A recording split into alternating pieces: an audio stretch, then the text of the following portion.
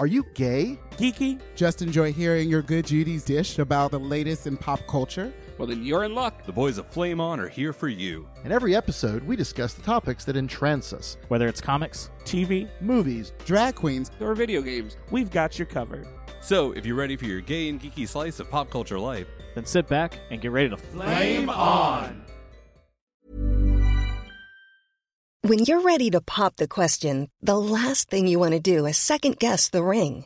At BlueNile.com, you can design a one-of-a-kind ring with the ease and convenience of shopping online. Choose your diamond and setting. When you find the one, you'll get it delivered right to your door. Go to BlueNile.com and use promo code LISTEN to get $50 off your purchase of $500 or more. That's code LISTEN at BlueNile.com for $50 off your purchase. BlueNile.com, code LISTEN.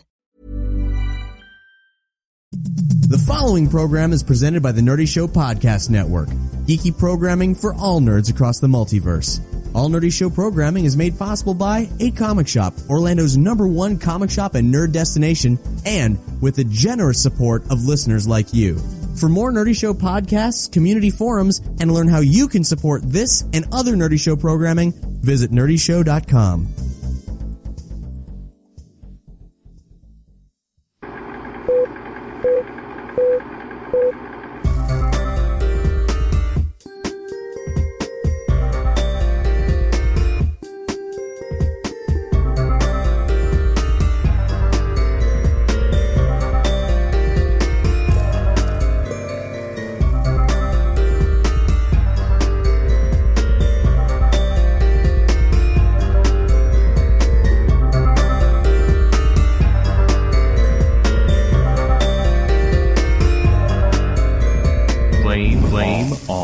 Welcome to Flame On. I am Brian. I am here with my dear friends and loved ones to discuss today all about the comic book. I've been upgraded to loved one. Well, I think by now. I'm just a dear friend. It's okay. This is weird. So we wanted to have a classic sort of Flame On comic book cast today, but our dear friend Eric is out selling homes and being fabulous in the distant land of West Florida. Don't forget about me, girl. Remember, we had an agreement. We had an alliance. But I am joined, of course, with my dear boyfriend and producer extreme, Pat. Woo! What's going on? Formerly the Bearskin Rug, but again, that was years ago. I think I'm still the Bearskin You're still the Rug. Bearskin? I'm just the Okay. producing Bearskin Rug. And literally today, he is producing live like we're Real Radio or NPR or some fancy thing. You are literally the worst PR No. we have. We have to understand. And I don't, like, you are a terrible publicist. This is a little behind the magic, but I'm impressed with it because I'm a process guy, okay? Podcasts, typically, a lot of it's in post. So we get together, we record, Pat makes it sound amazing after the fact, days later.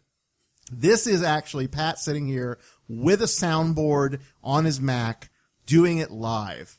We're doing it live, okay? All Bill the way O'Reilly? live? Are we all the way live? We're all the way. I don't even know what that is. I was doing a Bill O'Reilly thing. What are you doing? No, all the way. I don't know. I'm a We bad just guy. went two different ones. I was with the Bill O'Reilly one. Yeah. So, and also, of course, Oral. But what about me? You're here. Oh, I was introducing. I was in the middle of introductions, That's what and I got happens when I sidetracked. interrupt you. Yeah, we're drinking some lovely craft beer today from the Cask and Larder. Now that it's legal to have 64-ounce growlers, and it's been legal to have 32-ounce cans. But it's a lovely afternoon here, and we want to talk about comic books. We have, I know, in the past few recordings, not gotten into comics as much because we've just been busy with other things.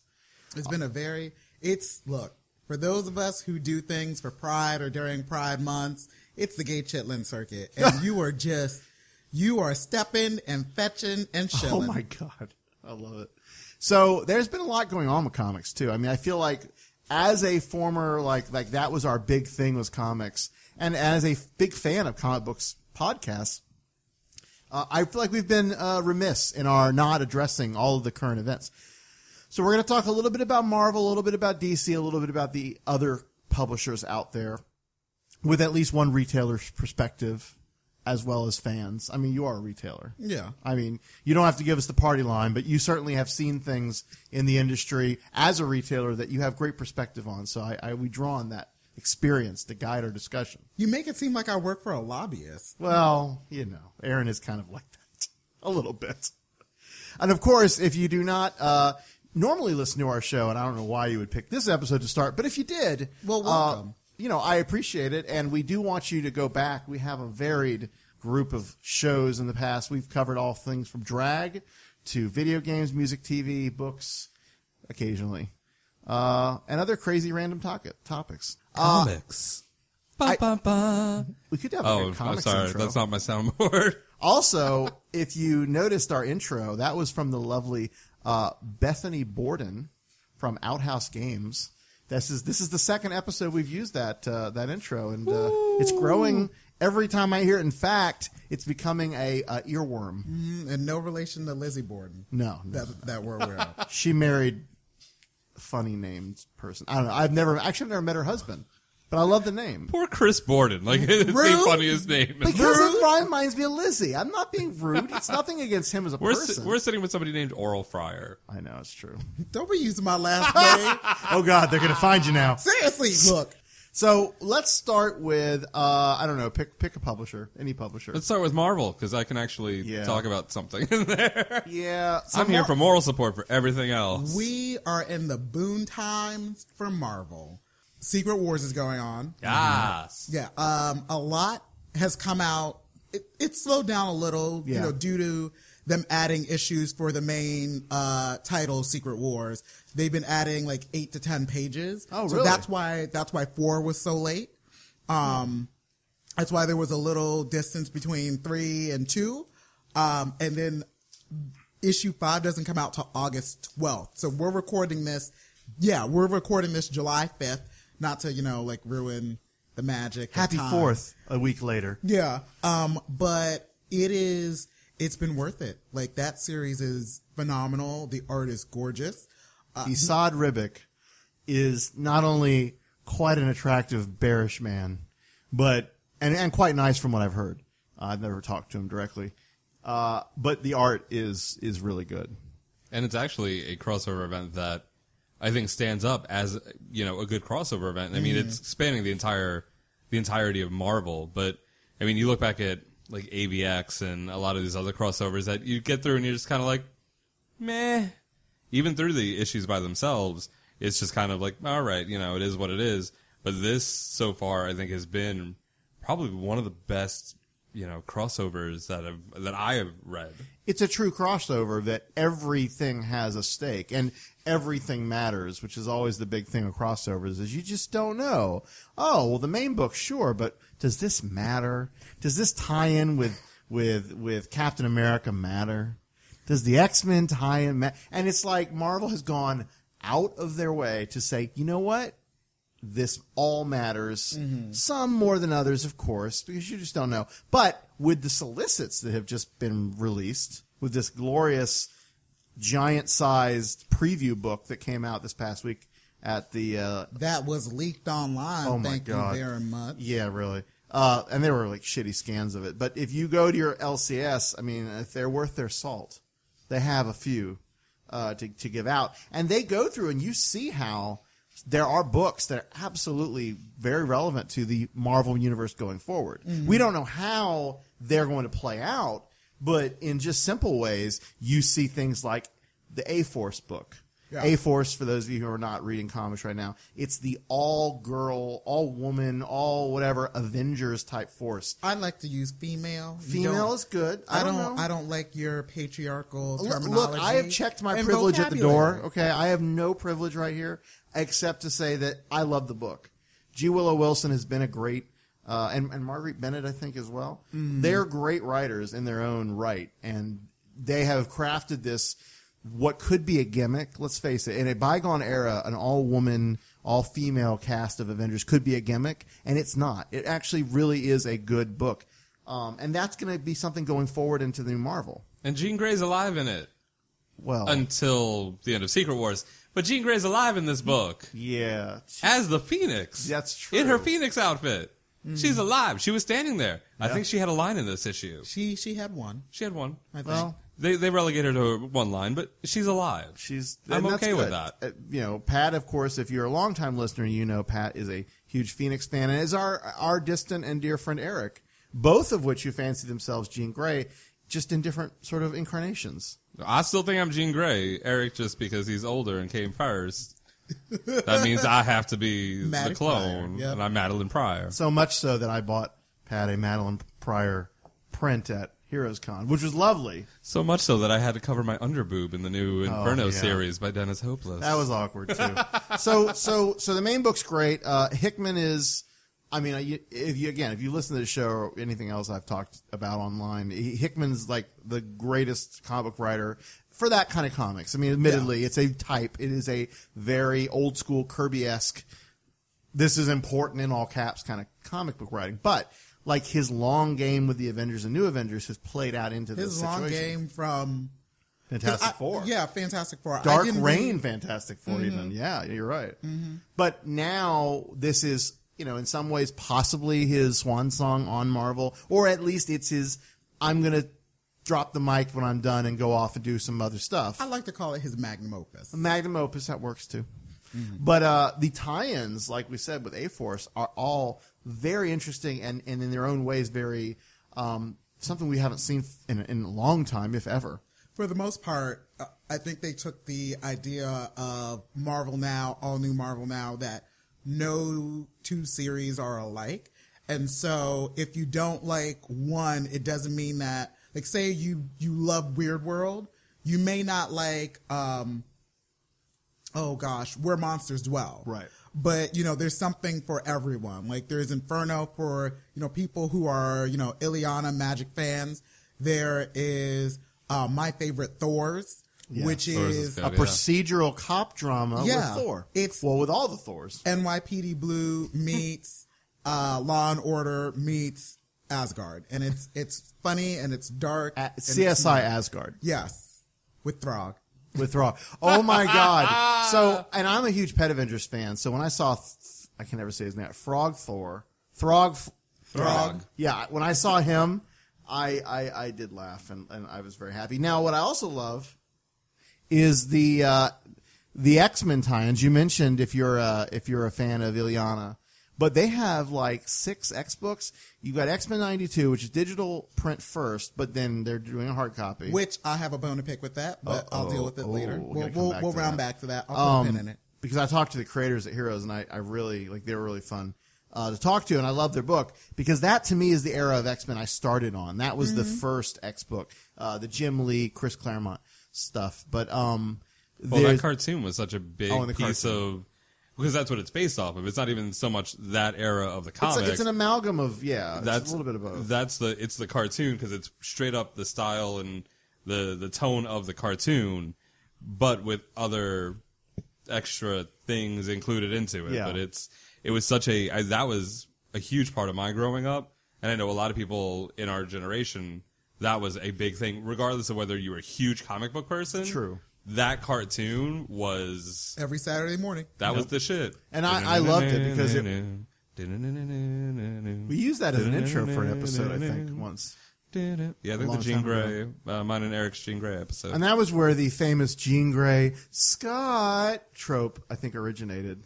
Well, because Or- whenever she would do something, she would always be like, boom, power. Oh. Yeah. And she would just fall, and Scott would have to catch her.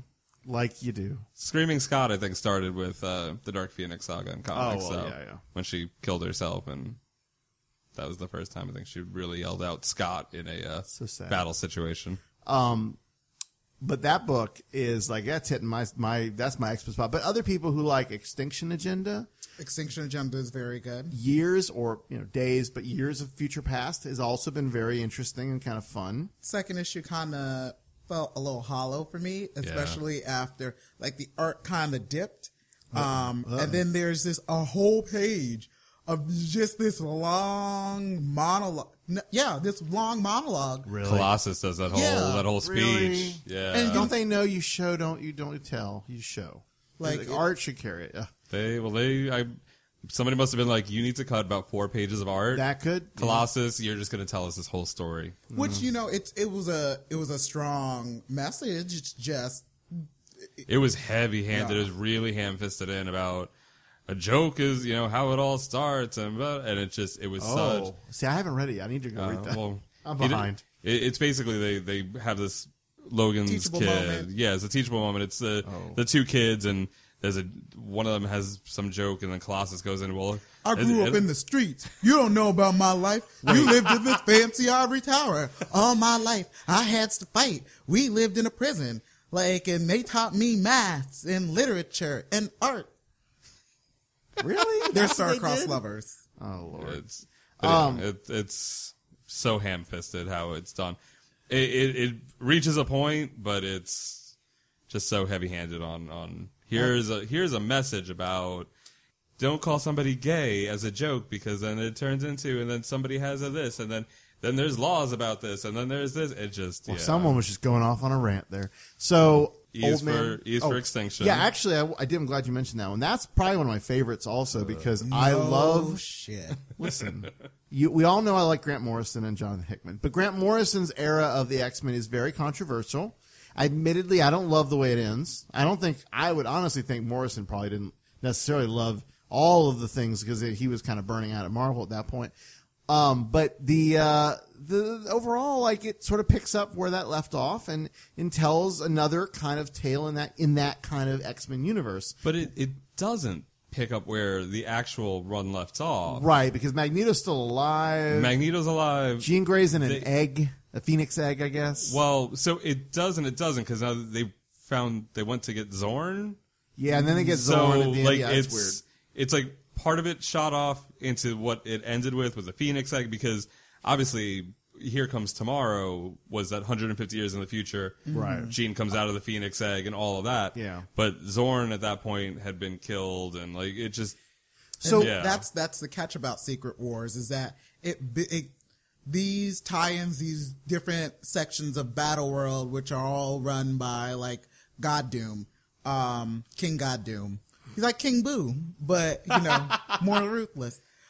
Crack. They all have the foundations of their past story arcs, but they're just slightly different. It's and here's the twist. Here's the catch. Here's why, Siege is, billed as the Siege that we remember, the fall of Asgard, but the book that we're going to get in Secret Wars is about, the Shield. Yeah, exactly. And it's Abigail Brand. And so they're all kind of different. And so when, I think it appeals to people like yourself when you think about E is for Extinction. It gives you, Beak. It gives you his kids with Angel.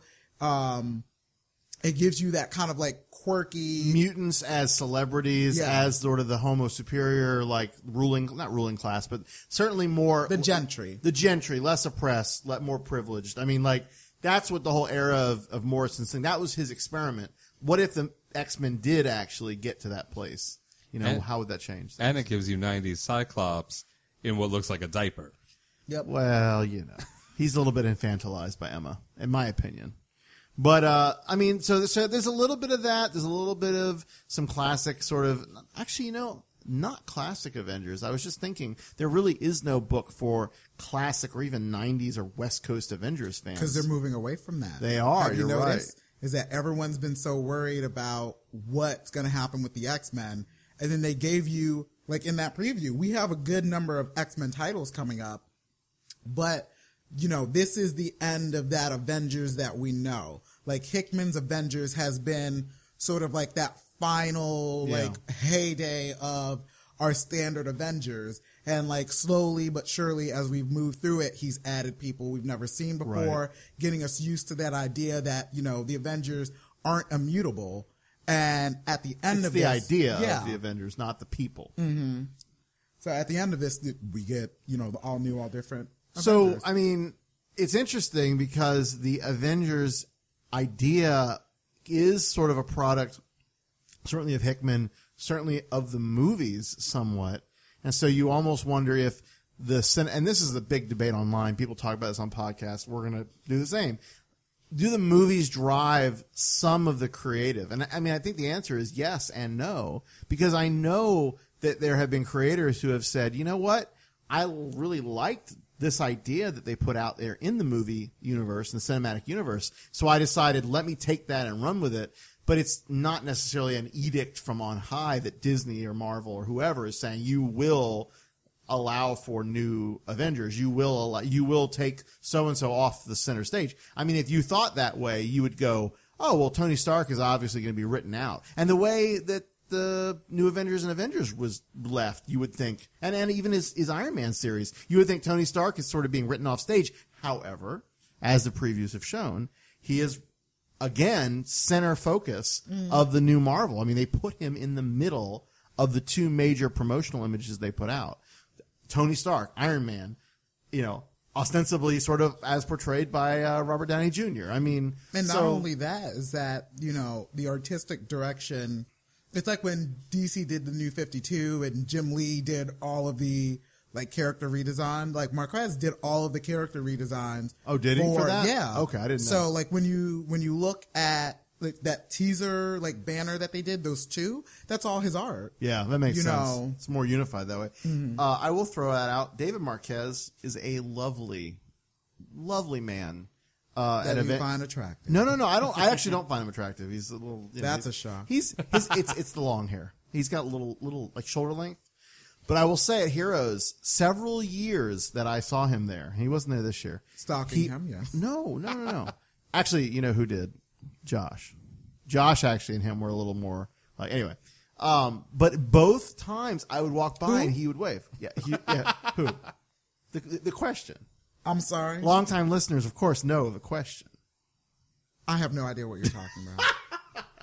Well, you had your memory zapped. Remember, you had that moment where you're like, I can't do it anymore, and you went in and had the Eternal Sunshine treatment. No.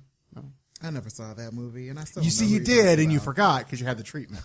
So then you wouldn't remember that you had the treatment. This is the whole thing. I know, it's weird. Back to Heroes Con? Yeah, no, back to Heroes Con. But no, David Marquez, and I'm so happy because his art is beautiful, but he gets to do the new Iron Man book, and again, it looks amazing. Bendis is writing it, which is kind of surprising because I actually was saying to Pat, I'm like, I think Bendis is moving on from the X-Men.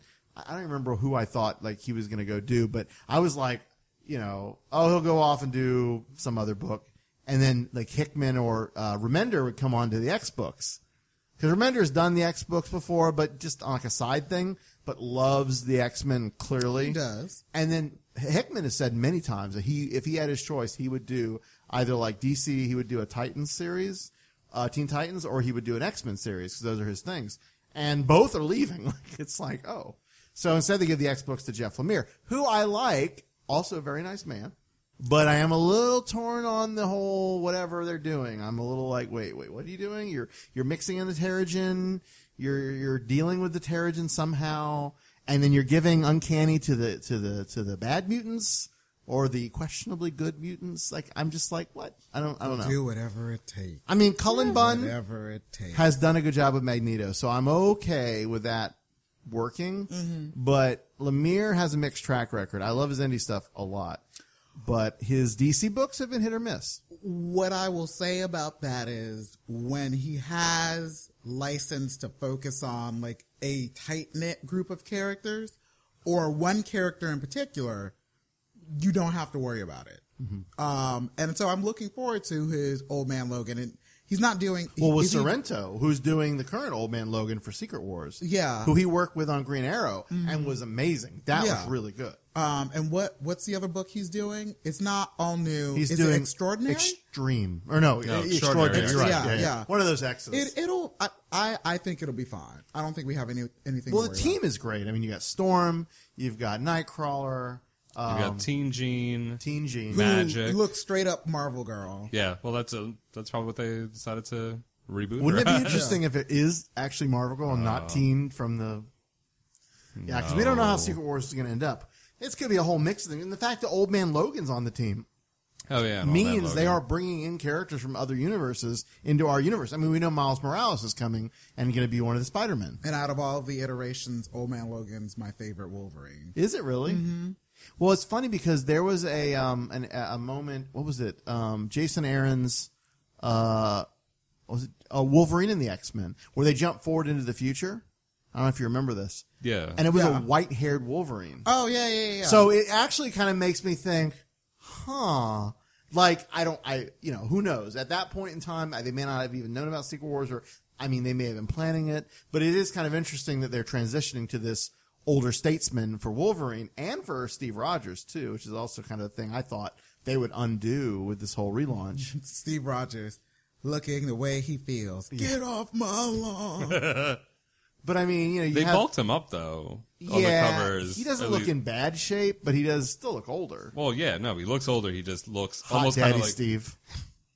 Hot Granddaddy Steve. Hot Granddaddy Steve. Gilfs? Ew. Wait, that's a whole other thing. That's a G-Dilf. G-Dilf. I'm sorry. Our friend Kevin Wada, who is again secret project. Hopefully, we'll be showing you. It soon. only says cover art. I know. We're talking about Scarlet Witch. For those you don't know.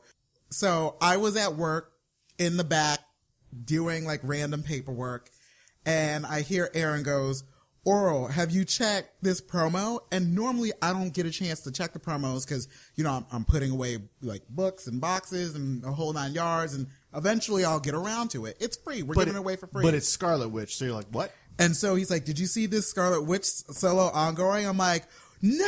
And I go over there and I do this kind of like weird, for those of you who play like the new Super Mario Brothers, the weird Luigi jump and then like double kick. Oh, yeah. I did that, and there was a squeal, and I'm really excited. Except until I read who's the writer. Well, now hold on. Listen, James Robinson is doing an amazing job with Airboy, and he did an amazing job with Starman. And what I was going to say was this. Mm-hmm. When he's good, because there have been titles like I really liked his Earth 2. Yes. It had its ups and downs, but I did really liked his Earth 2.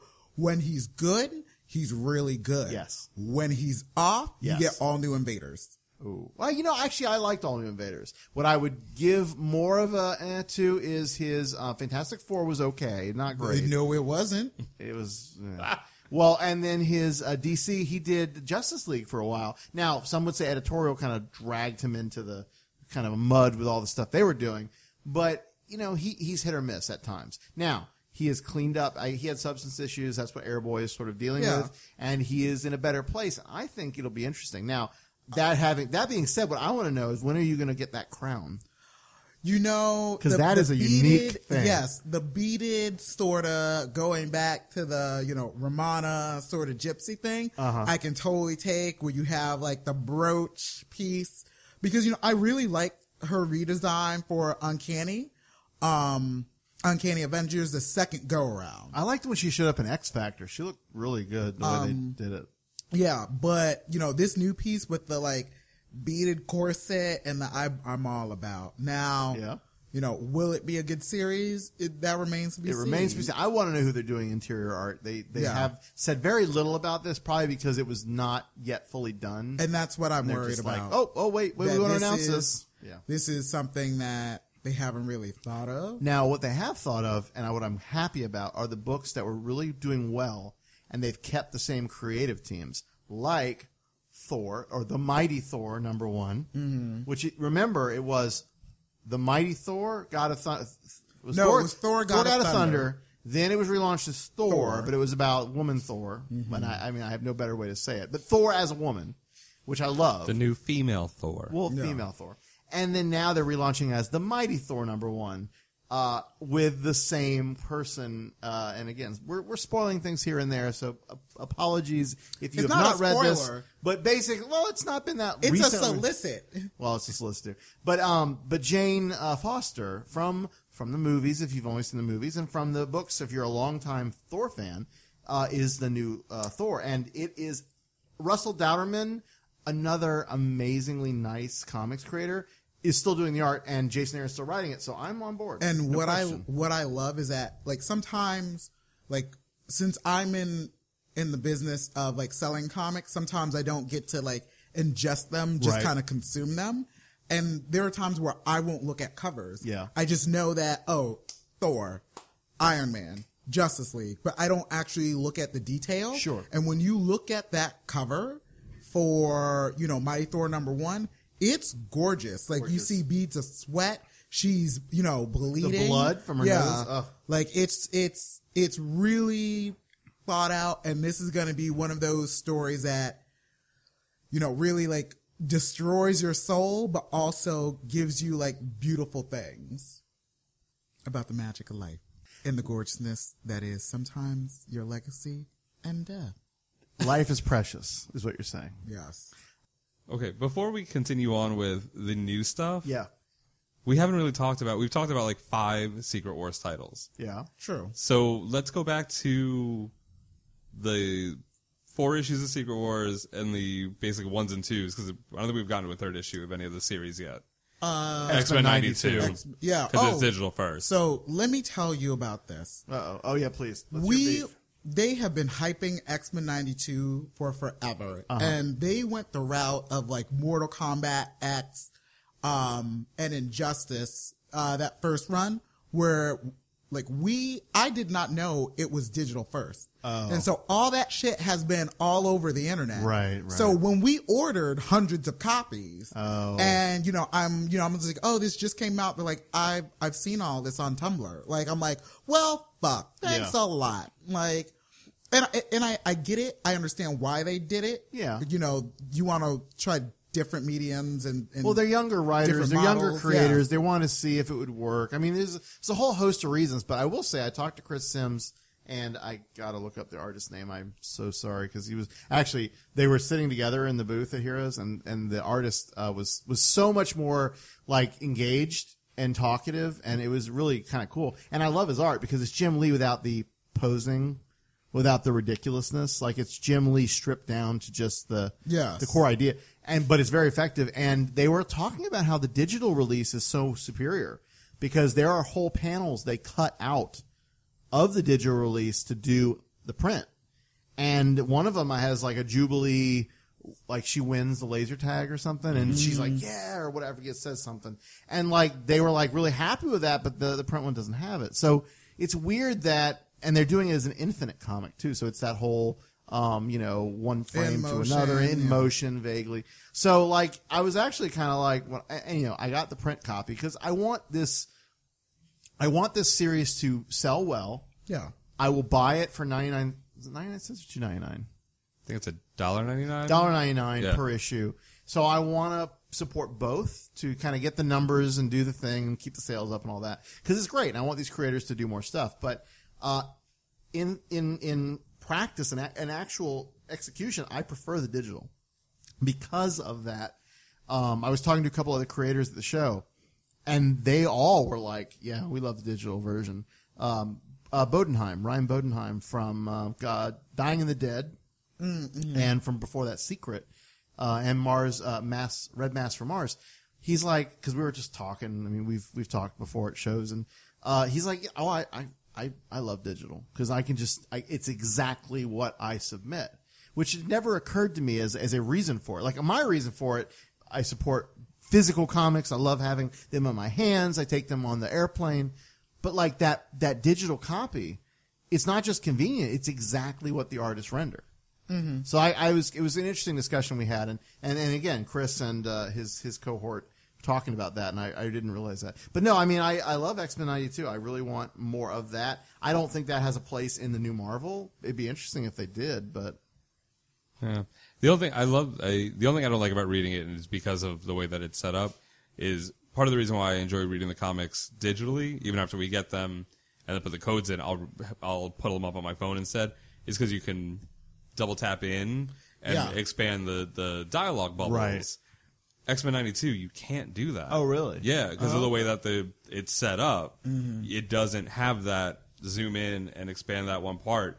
It is the panel as it is. Yeah. So, and I don't even think you can't even because drag to zoom it. Probably not, yeah. So if it's set up in a certain way and the dialogue bubbles or the boxes are smaller, it's a bitch to read on the phone.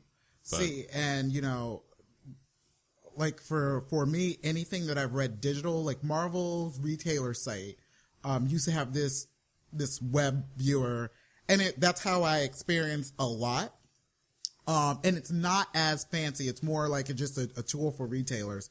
But then somebody went and linked all this shit and then we never got to get any other more previews. And so I'm reading things in PDF.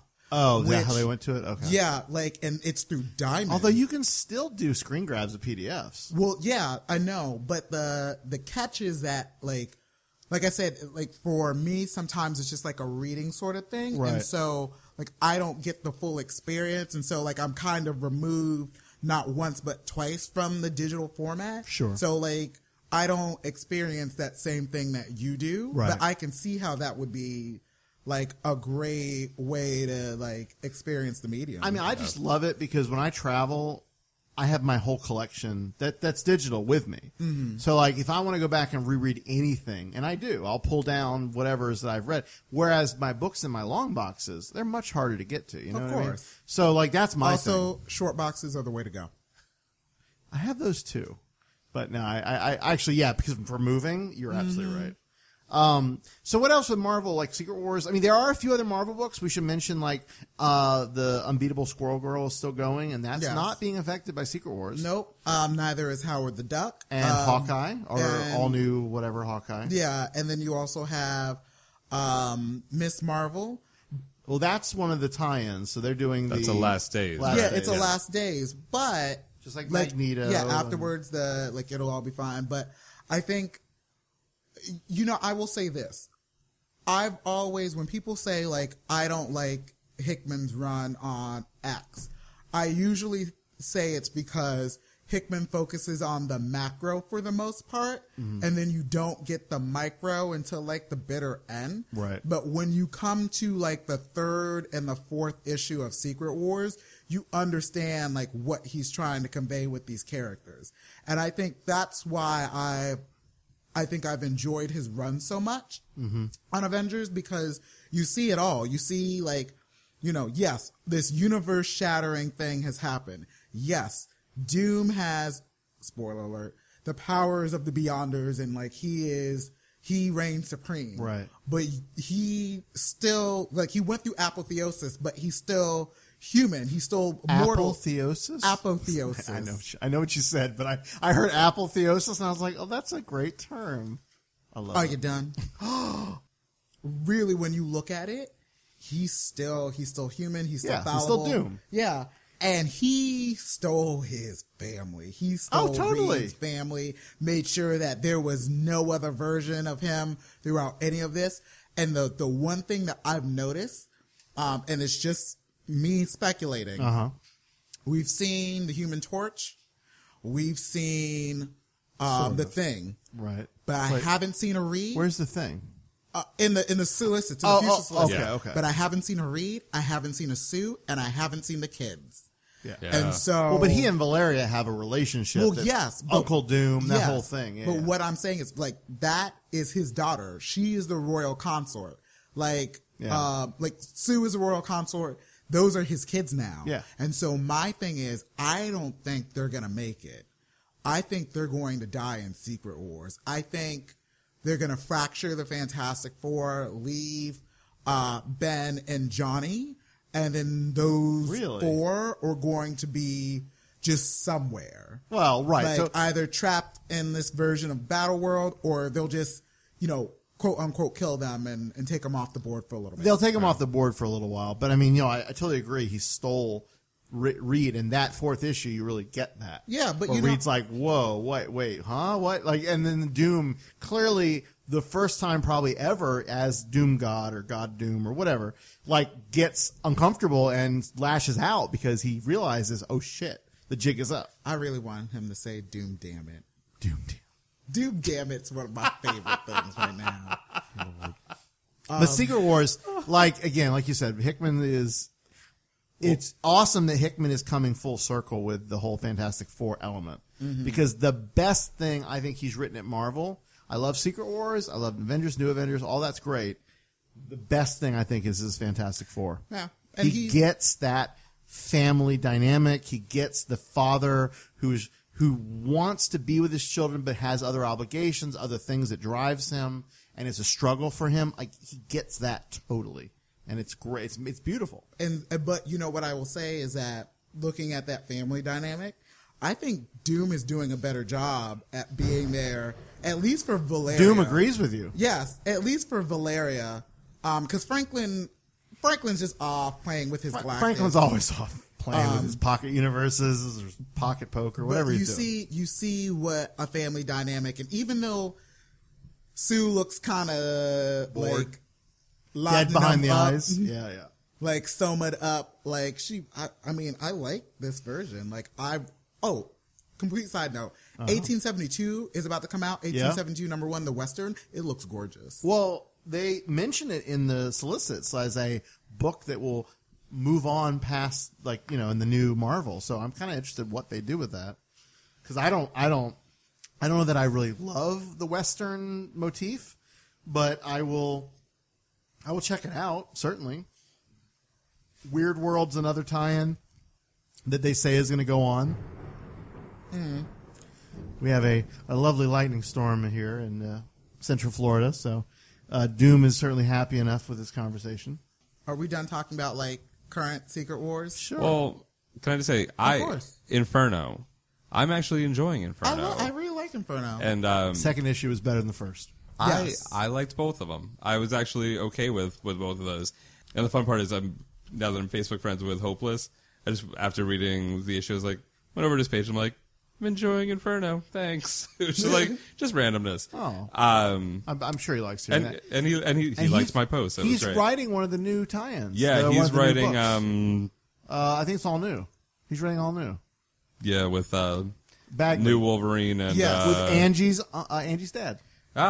Yay. Which is what I was going to say. I'm really looking forward to that because we know, Dennis Hopeless can do young really well. Yeah. Oh, his Avengers Arena was excellent. Very good. And I really liked his Undercover as well. Really, I still need to read that, but and I actually really liked his X-Force. Honestly, I liked his X-Force better than what's his name, Sam Humphries, who I like Sam a lot too, and better than Cy Spurrier. I didn't get. I can see that crazy. Whatever.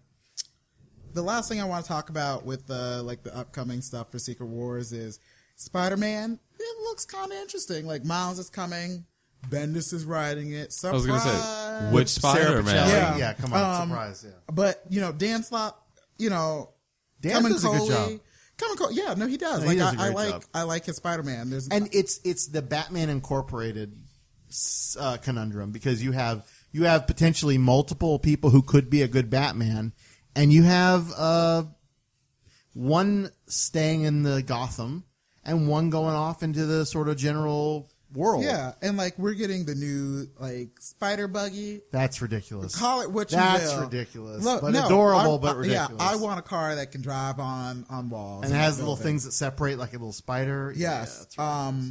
Yeah, we're getting Web Warriors. We're getting 2099 again. Spider-Gwen. I had no idea how huge that damn thing was. Had Heroes. Have you not? I knew that the number one and number, they're hard to find. They were expensive, whatever. But I just didn't get the I thought that was like a speculator thing. I didn't get the fan reaction. And I went to Heroes, and every artist at Heroes had their own Spider-Gwen. Not to be called Spider-Gwen. What? Not to be called Spider-Gwen. What? Oh, well, no, because you know how, intellectual properties, blah, blah, blah, Oh, blah. yeah. Not because it's my spider.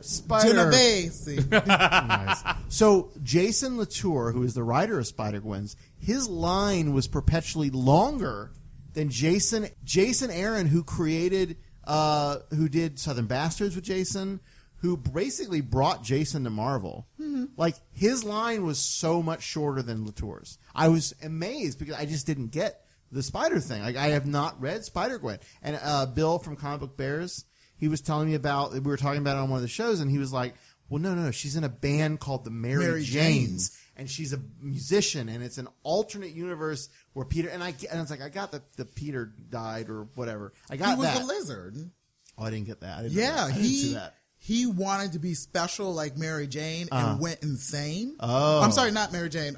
Gwen Stacy went insane and turned himself into the lizard. Oh. And then they fought, and then he ended up dying, and she carries that burden. Got it.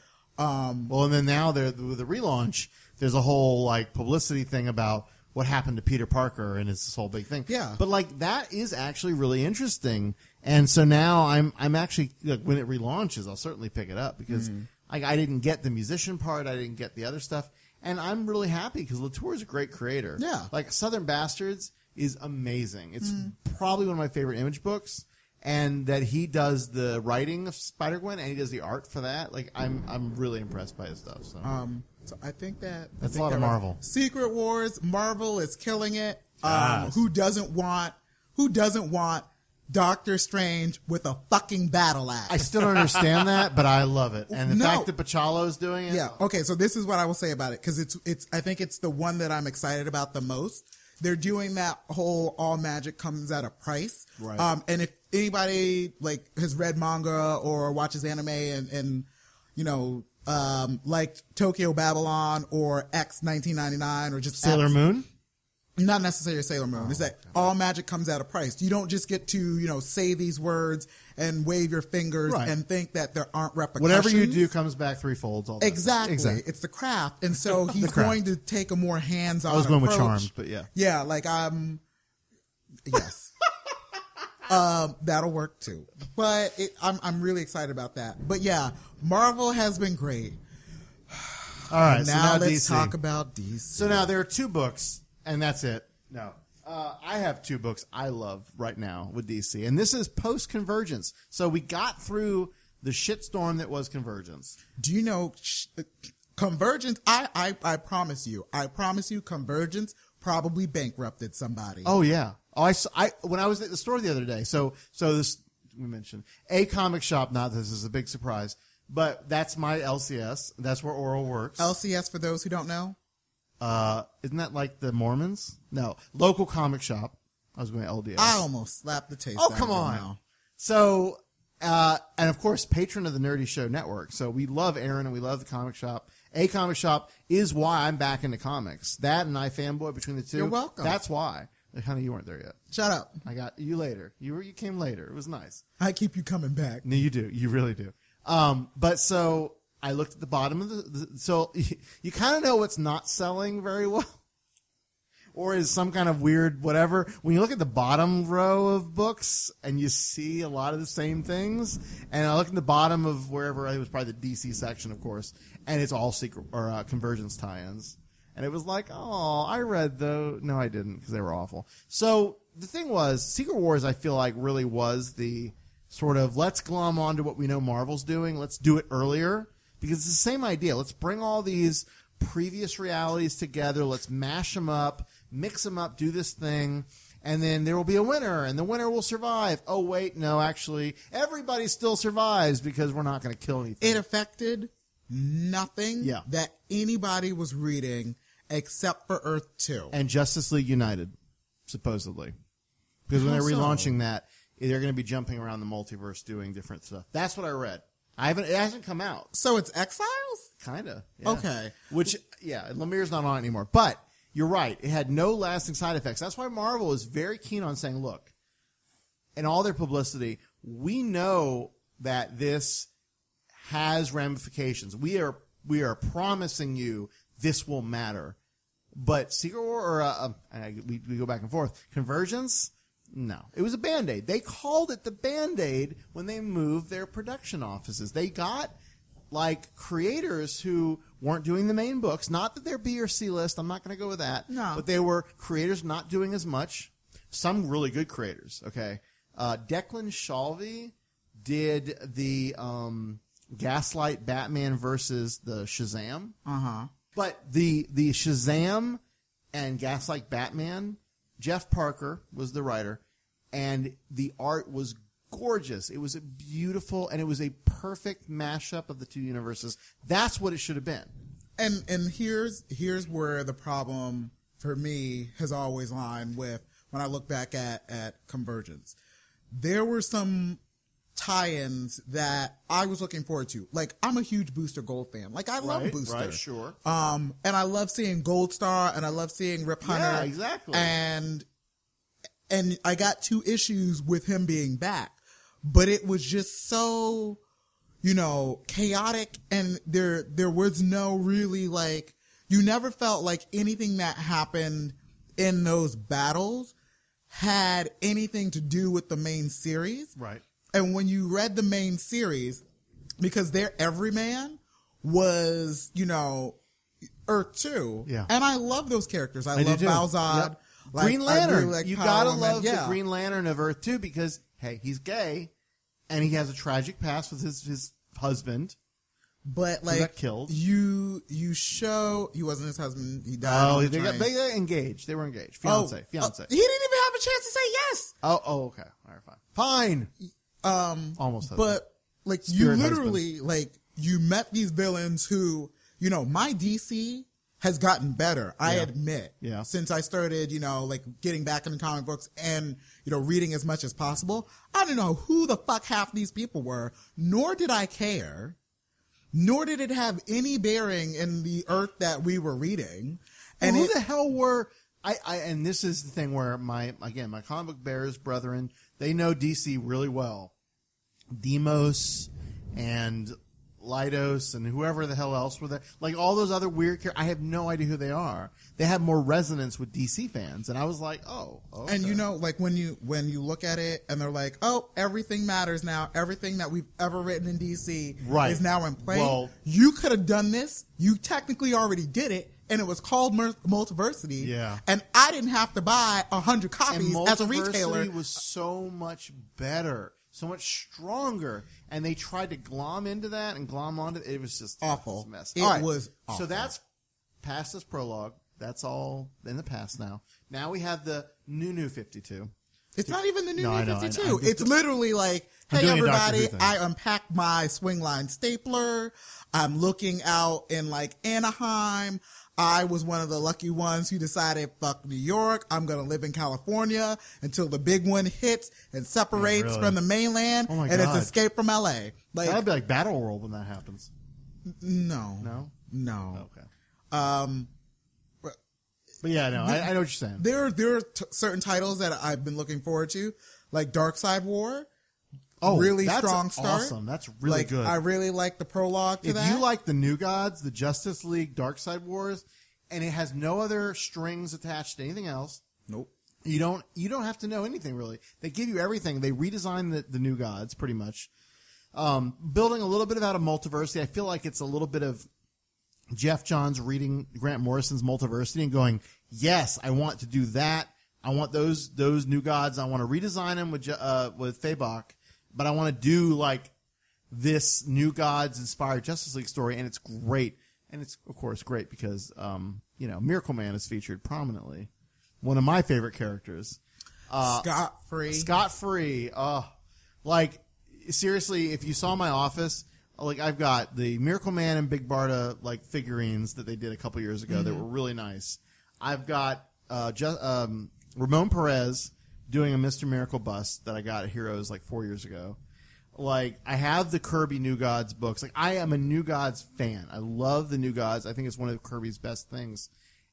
And yet, DC has always had a weird relationship with it. The best use of it since the New 52, honestly, was Wonder Woman. Yeah.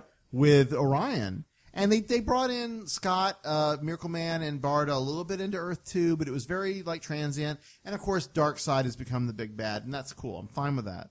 But this Justice League Darkseid War, not only does it move past that, but you get Darkseid's daughter, Grail, with a Themyscirian, with the tribe of women of Amazons. Mm-hmm. That's cool. That's ridiculous. How does that work? And she shuts the team down in that first issue. And I think that's the only part that I had issue with. Not to fanboy for it. You thought all. It was too much. Yeah, it was too much because here you have the Justice League who ostensibly have been working together as a team for over 5 years at this point. And she just shuts them down so quickly. Batman, Flash, Green Lantern, Wonder Woman, Cyborg, nobody matters. Shazam. Nope. Oh, everybody's dead. Everybody, well, not dead. Well, and hell, she freaking turns they turn Luther's sister against her to shoot him in the back. That was certainly unexpected. And when I saw that, I was like, wait, they're not killing Lex Luthor, but obviously it takes him out. But yeah, like that's been great. Justice League has Justice been League's really great. strong Now, since Forever that's Evil. Justice League proper. Yes. Now, I did not read Justice League of America.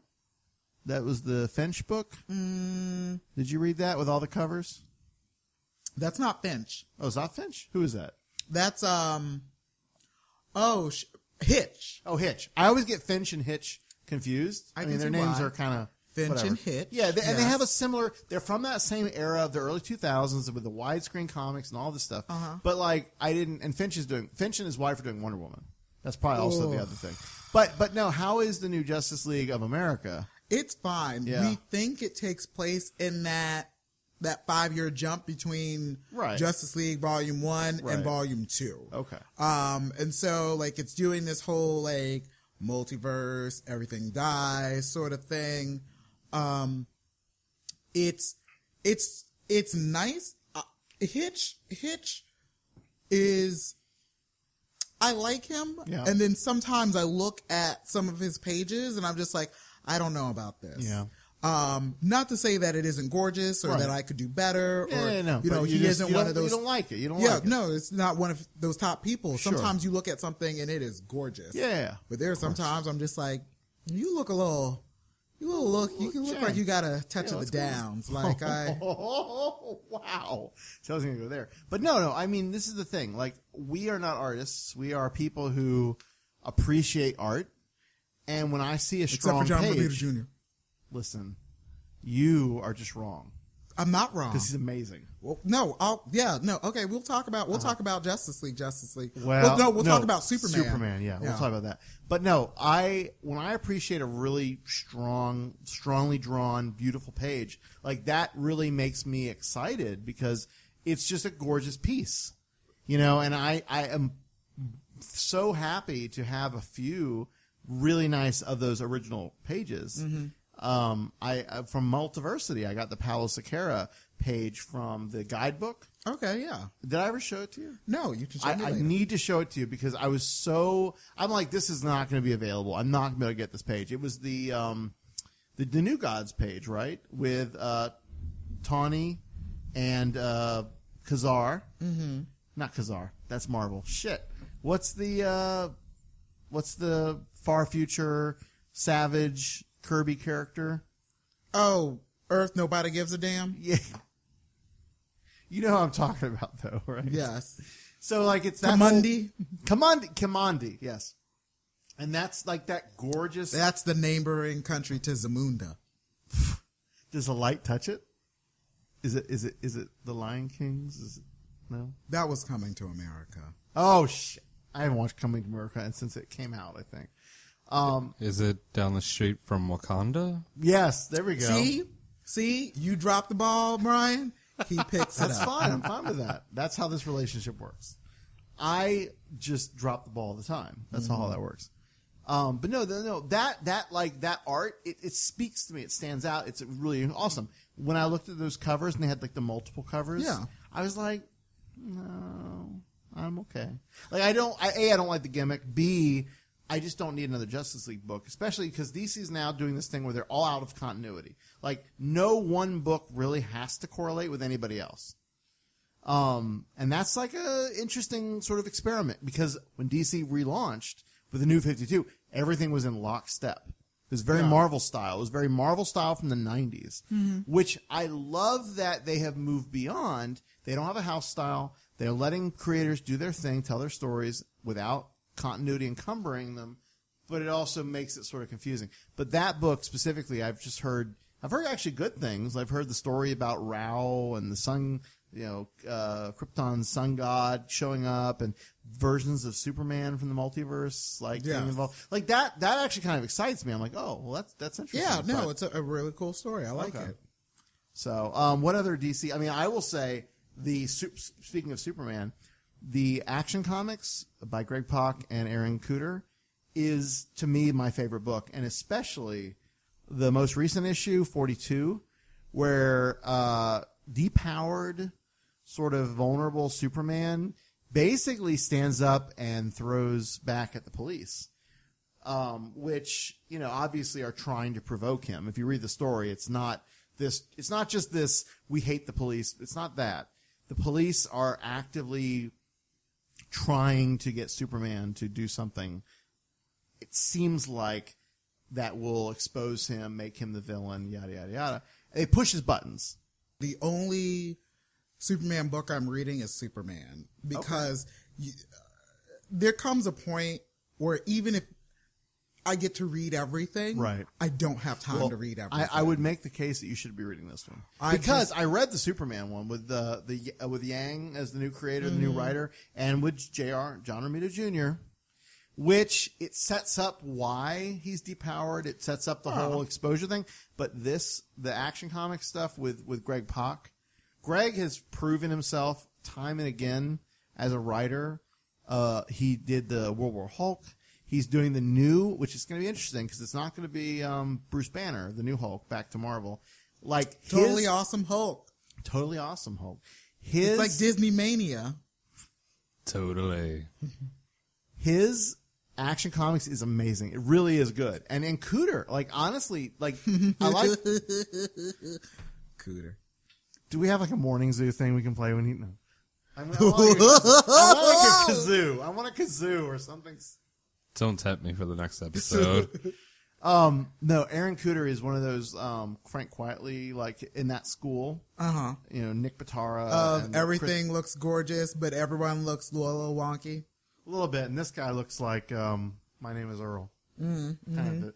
But no, I mean, honestly, I really like Aaron Cooter's art, and I really, I think the writing is stronger. But now I'm going to give Yang a chance because he's done indie stuff. He's never done a big creative project. I don't know who he is.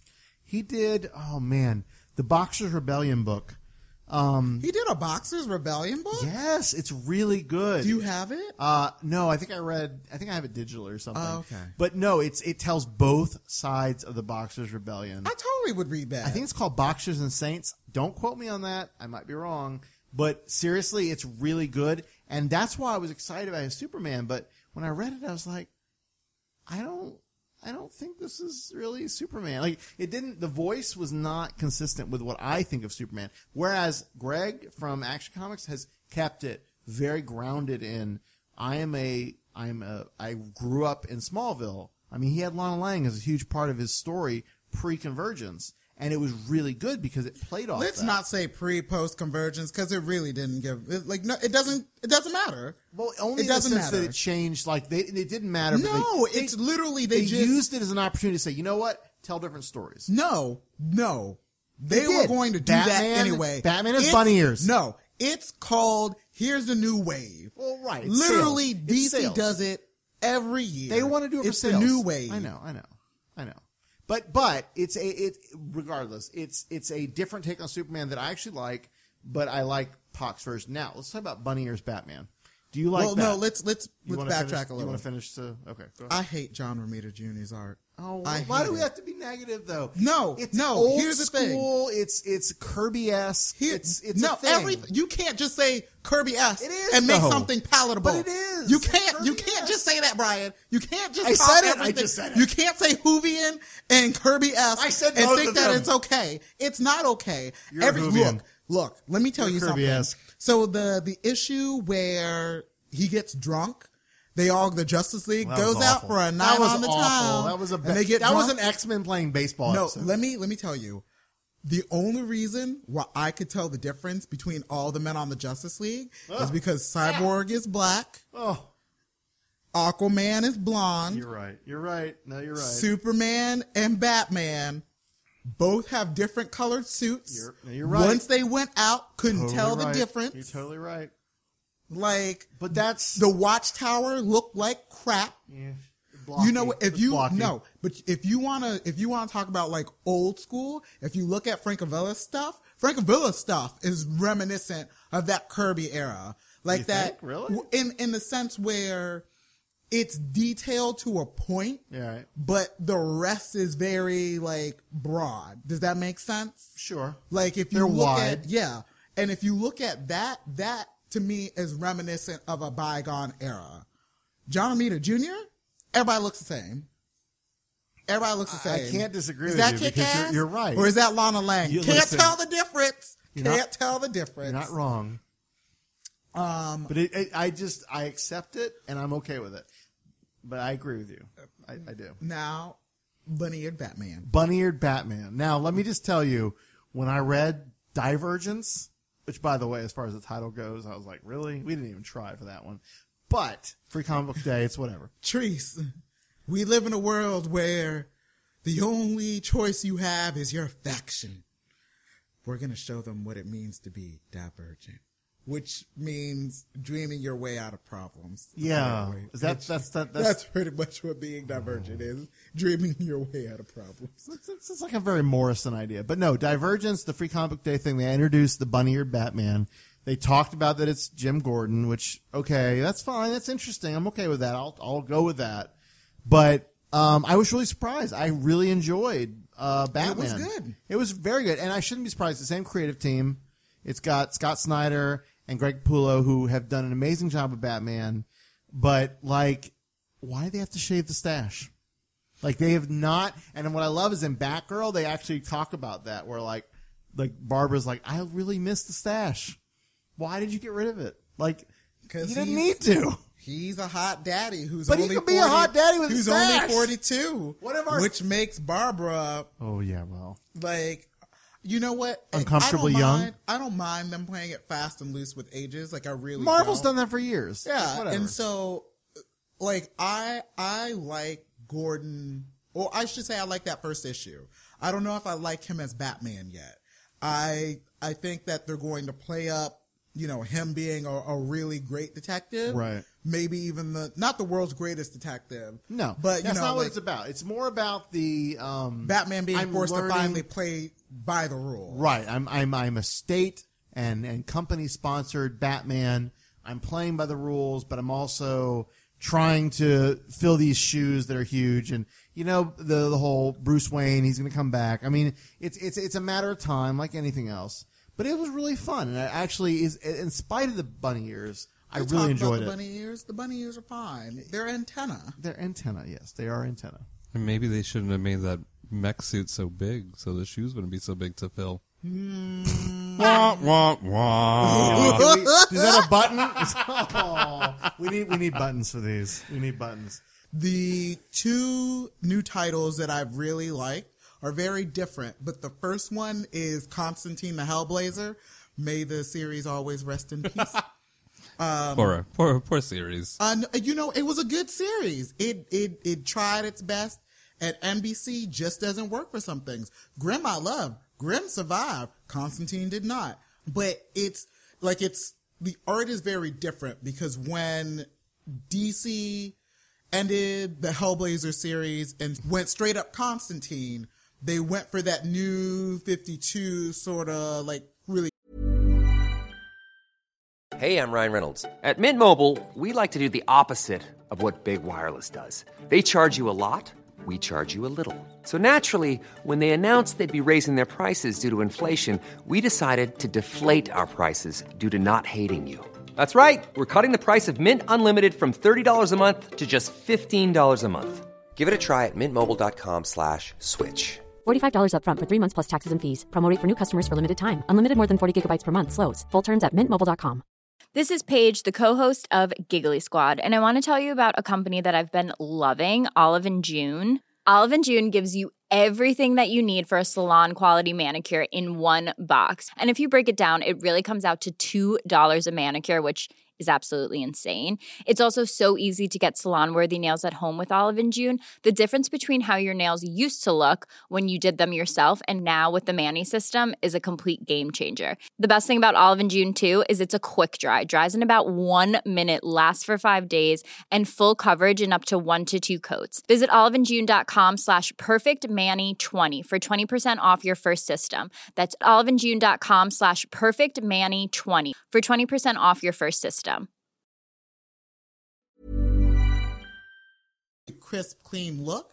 And when you read Constantine the Hellblazer #1, it's very cartoony, but it reads like old Hellblazer. So, like, he's completely naked, covered in blood in that first issue. He's dicking people over and trying to dick over men, which is great because they're going back to his whole like bisexual, like sort of backstory where, you know, like he is what he is and he likes what he likes and he's not apologetic and it's not a big deal. And like, I like what they're doing. I like how dark that first issue was. And, you know, nothing against the previous Constantine series, which I read a good portion of, kind of fell out during like Blight, because Blight was a mess. But like, I really think that it's a cool, strong book. I think that, you know, it'll give the bisexuals something to rave about. Not that they need anything, because here they are playing the imitation of life, pretending like they're not sleeping with dudes or women if they're women. I see you bisexuals, and I name you what you are. Sons of bitches. Don't. Wow. That's a joke. Wait. You can keep that in. Wait, that's though. a joke. Wait that's just a second.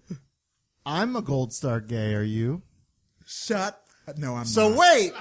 I'm just being clear here. You, at one point, would have been, maybe still are considered a bisexual. I do not consider myself bisexual. Okay. I think that I'm a strong 8 on a Kinsey scale. Okay. And the 9 and the 10 are only because every once in a while you get drunk, you make out with girls. Doesn't mean that making out that's okay. That's okay. I mean, I lost my gold star. Actually, I've never done that either. I lost my gold star. I'm like a triple gold star. You've never made out with a girl? No. Yeah. Wow. Literally, how do you know if you don't like it unless you try? Now, I will say about Constantine, which I really loved, James Tynion, I talked to at Heroes, and I did not realize he was gay or bisexual. Is he? Yes. No, he is. In I fact, did not know. Is he cute? He's a little bearish, but without the beard. But he's not bad. Like, listen, Memetics is one of his books. Like, he got a GLAAD award for a very strong gay character. Not that means you're gay, because other people we know have done that, and like Greg Rucka, he's not gay. But Tynion talked about, we talked for a few minutes about his coming out story and how he thinks that would be an interesting story, but it's sort of like everybody's story. Like, it's very nothing different. So he was like, well, I don't want to tell that because it's not new. It's not different. Mm-hmm. But, like, I'm not shocked then seeing him throw this big, bearish, burly guy via Ming Doyle at Constantine. Like that makes a lot more sense now. And so I really enjoyed that first issue as well. Like, it felt like a return to, and Constantine has always been just a flirt with everybody. Let's be honest. He's not gay, he's not straight, he's not bi, he's whatever. He's like the Captain Jack of the magic world, okay? He'll do whatever. Demon. I mean, in the book, in the first issue, he's pansexual. He has sex with the demon, it's whatever. But, like, what really struck me in that art, that first issue, was that sideways view of the different levels of hell. Oh, that was gorgeous. Like, I love that the burly bartender, restaurant owner was like a thing, but then when I was like, this is really cool, was this different storytelling thing. Well, you don't see very often. And Ming Doyle, like, pretty strong art. Like, I've seen her at shows and I knew of her, but I never had seen like anything specific. And I was like, this is great. This is really good. So I love the show. The TV show was great. It definitely borrows some elements from it. And it may not be that same Vertigo Constantine people really like, the Hellblazer stuff. But honestly, I think it's stronger than when they brought it out into the New 52. I do want to talk about my favorite the new DC relaunch. I want to talk about Midnighter. Steve Orlando has taken a character that I used to really, really love because he was the gay Batman. I mean, let's be honest. He's the gay Batman. Back in Warren Ellis's Authority era. Then later, Mark Millar, I never say his name right. Like, he has been consistently the gay Batman with Apollo, sort of the gay Superman archetype. And they decided after bringing him into the DC stuff, sort of through Stormwatch, that they were going to break him up. So Batman, Superman, they get divorced or they get separated. And they have Midnighters showing up in Dick Grayson's book called Grayson, flirting with Dick Grayson, which is hilarious, by the way. Because, again, gay Batman flirting with Robin, it's funny. Mm-hmm. And Steve Orlando took this book over, or relaunched this book with DC. 2 issues in, it is exactly the gay superhero book that is A, believable, B, exactly what I want, and C, very true to all the character beats that they've done previously. I would say that. The art is a little different because from issue 1, it changes to issue 2, and issue 1 was really strong. Mm-hmm. Akko, I believe his name is, ACO, really different style. I loved it. Issue 2, Morgan takes over, and it's different. It's not bad. It's certainly not bad, but it's different, and you notice it's different. Mm-hmm. The storytelling is different. The art style is different. But again, the story beats are very similar. It is a gay man using Grindr, Growler, Scruff, whatever. It's some app, and meeting guys. Assets. Yeah. What? He calls them assets. Yeah, he does. You're right. I didn't think about that, but you're right. And but he's old fashioned too. He's not hooking up with them. He's going on dates. No, which is cute. And then he purposely goes to Russia so he can beat up people. And to show off for his asset. Yeah, no, you're right. But I mean, it's the Midnighter idea is he knows the minimal, what is his superpower? He knows exactly what he needs to do. He's got the brain of a computer. Right. He's Sage. I swear to God though, if they keep talking about the way his mind works, like tactile kinesis, I'm not gonna. He has the gift to look at a fight and go, I know exactly how I need to beat you. I know the optimal path to victory. Mm-hmm. That is an explainable sort of thing. That's a neat power. It's sort of like Batman. Batman always knows, I know how I need to defeat this person because he's the world's greatest detective and all that. But anyway, Steve Orlando's doing a great job of Midnighter. I really am enjoying it. I just want the art to stabilize. I want to know what the style is going to be, and I think I'll enjoy it even more. What else is DC doing that's great? I don't know. I like the first issue of Martian Manhunter. I heard that was really good. That was very good. Robbie Williams? I think so. Yeah. He's doing Doctor Who as well. It's the best solo Martian Manhunter book you've ever read. Yeah. But it's the only solo Martian Manhunter book you've ever read. But it's really good. They tweak his origin story so he's not just the sole survivor of Mars. He's actually a weapon set here to as a vanguard for an invasion. It's a pretty big retcon to his origin. Well, yeah, but all that stuff is sort of I guess that it explains why in the New 52 he's been such a dick. Oh, because he's not here to hold your hand. He's just decided to help, and it's cool. I like it. I really hope that they go into some of the Stormwatch stuff that we were promised that was going to be really big, and if it just turned out to be Trinity War, I'm going to be very upset. Pretty much. But yeah, that was really cool. Black Canary was sweet. I've heard that was really good too. Yeah. That's the same people who did, or it's in the same universe or world of the Batgirl book. Mm-hmm. Batgirl from Burnsides. Yeah, and it gives you a Spider-Gwen-esque take where, Dinah's the front person in this female rock band, and they're always getting into fights because, surprise, they call themselves the Black Canary, and she's Black Canary. Right. No, I mean, it actually really sounds good, and it sort of reminds me of the Scott Pilgrim sort of thing. No, it's cool, and I like the art because it's not Babs who does no, Batgirl. It's not. It is. Oh, that's gonna haunt me. Because when I say it, it totally makes sense. Right. Well, who else? What else is good at DC right now? I hate Wonder Woman. Oh, you don't like her new outfit with the V for vagina? You know what? The Finches can rot. And I'm sorry, I'm sure you're both nice people, and you as creators in charge of a book have a license to write whatever you want. I am not saying that your book doesn't deserve to get made. I am saying that you should be ashamed of yourselves. And Brian Azzarello, I'm not saying all of that. I'm being hyperbolic. It's just not grabbing me.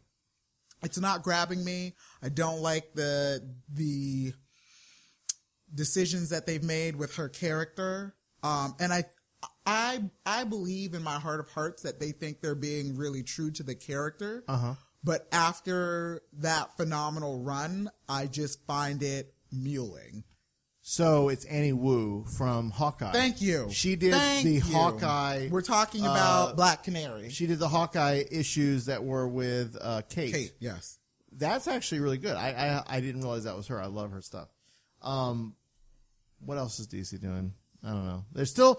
Prez, they relaunched. I didn't read that. I heard that was interesting. That's all right. God, I don't know. There's another book. Oh, We Are Robin. We Are Robin. That was cool. Yeah. I like We Are Robin. Yeah. Where the youth of Gotham have had enough and the disenfranchised has risen up. We are the 1% that decide to be the 99%. We Are Robin. Now, Robert Venditti is still on Green Lantern, and evidently, from what he told me at Heroes, he is doing some interesting things that they have not done with Green Lantern in a while, which is basically taking all of the Oa, the Guardians, the Rings, all of that is gone, or at least shunted off. And Green Lantern is basically like this sort of wanderer, like he's on the run, he's got a hoodie, he's got the Krona power gauntlet. Power glove. Yeah, power glove. He's Captain Nintendo. That's great.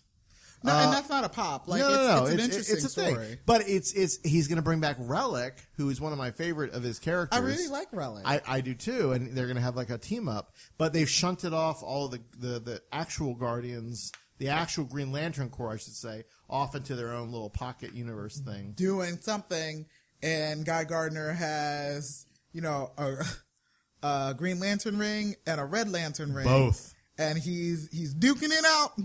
He's dual fisting. That's a whole other thing. He's what? No? You bears. What? Listen, bears, that has nothing to do with it. That's the leather community, That's the not leather. the bears. Same diff from what I've always seen. There's definitely an intersection. There's a lot of crossover, but there's a big crossover. So any other DC? That's probably enough good DC stuff. Pretty much, Doc Shaner was the artist I was mentioning who did the Shazam crossover during Convergence. If you have a chance, and those issues are on sale at your LCS, seriously, they're amazing, really good. Before you go on to anything more, what do you guys think of you touched on some of the redesigns, but what about the other new designs for Aquaman? And his cod piece? That is magic.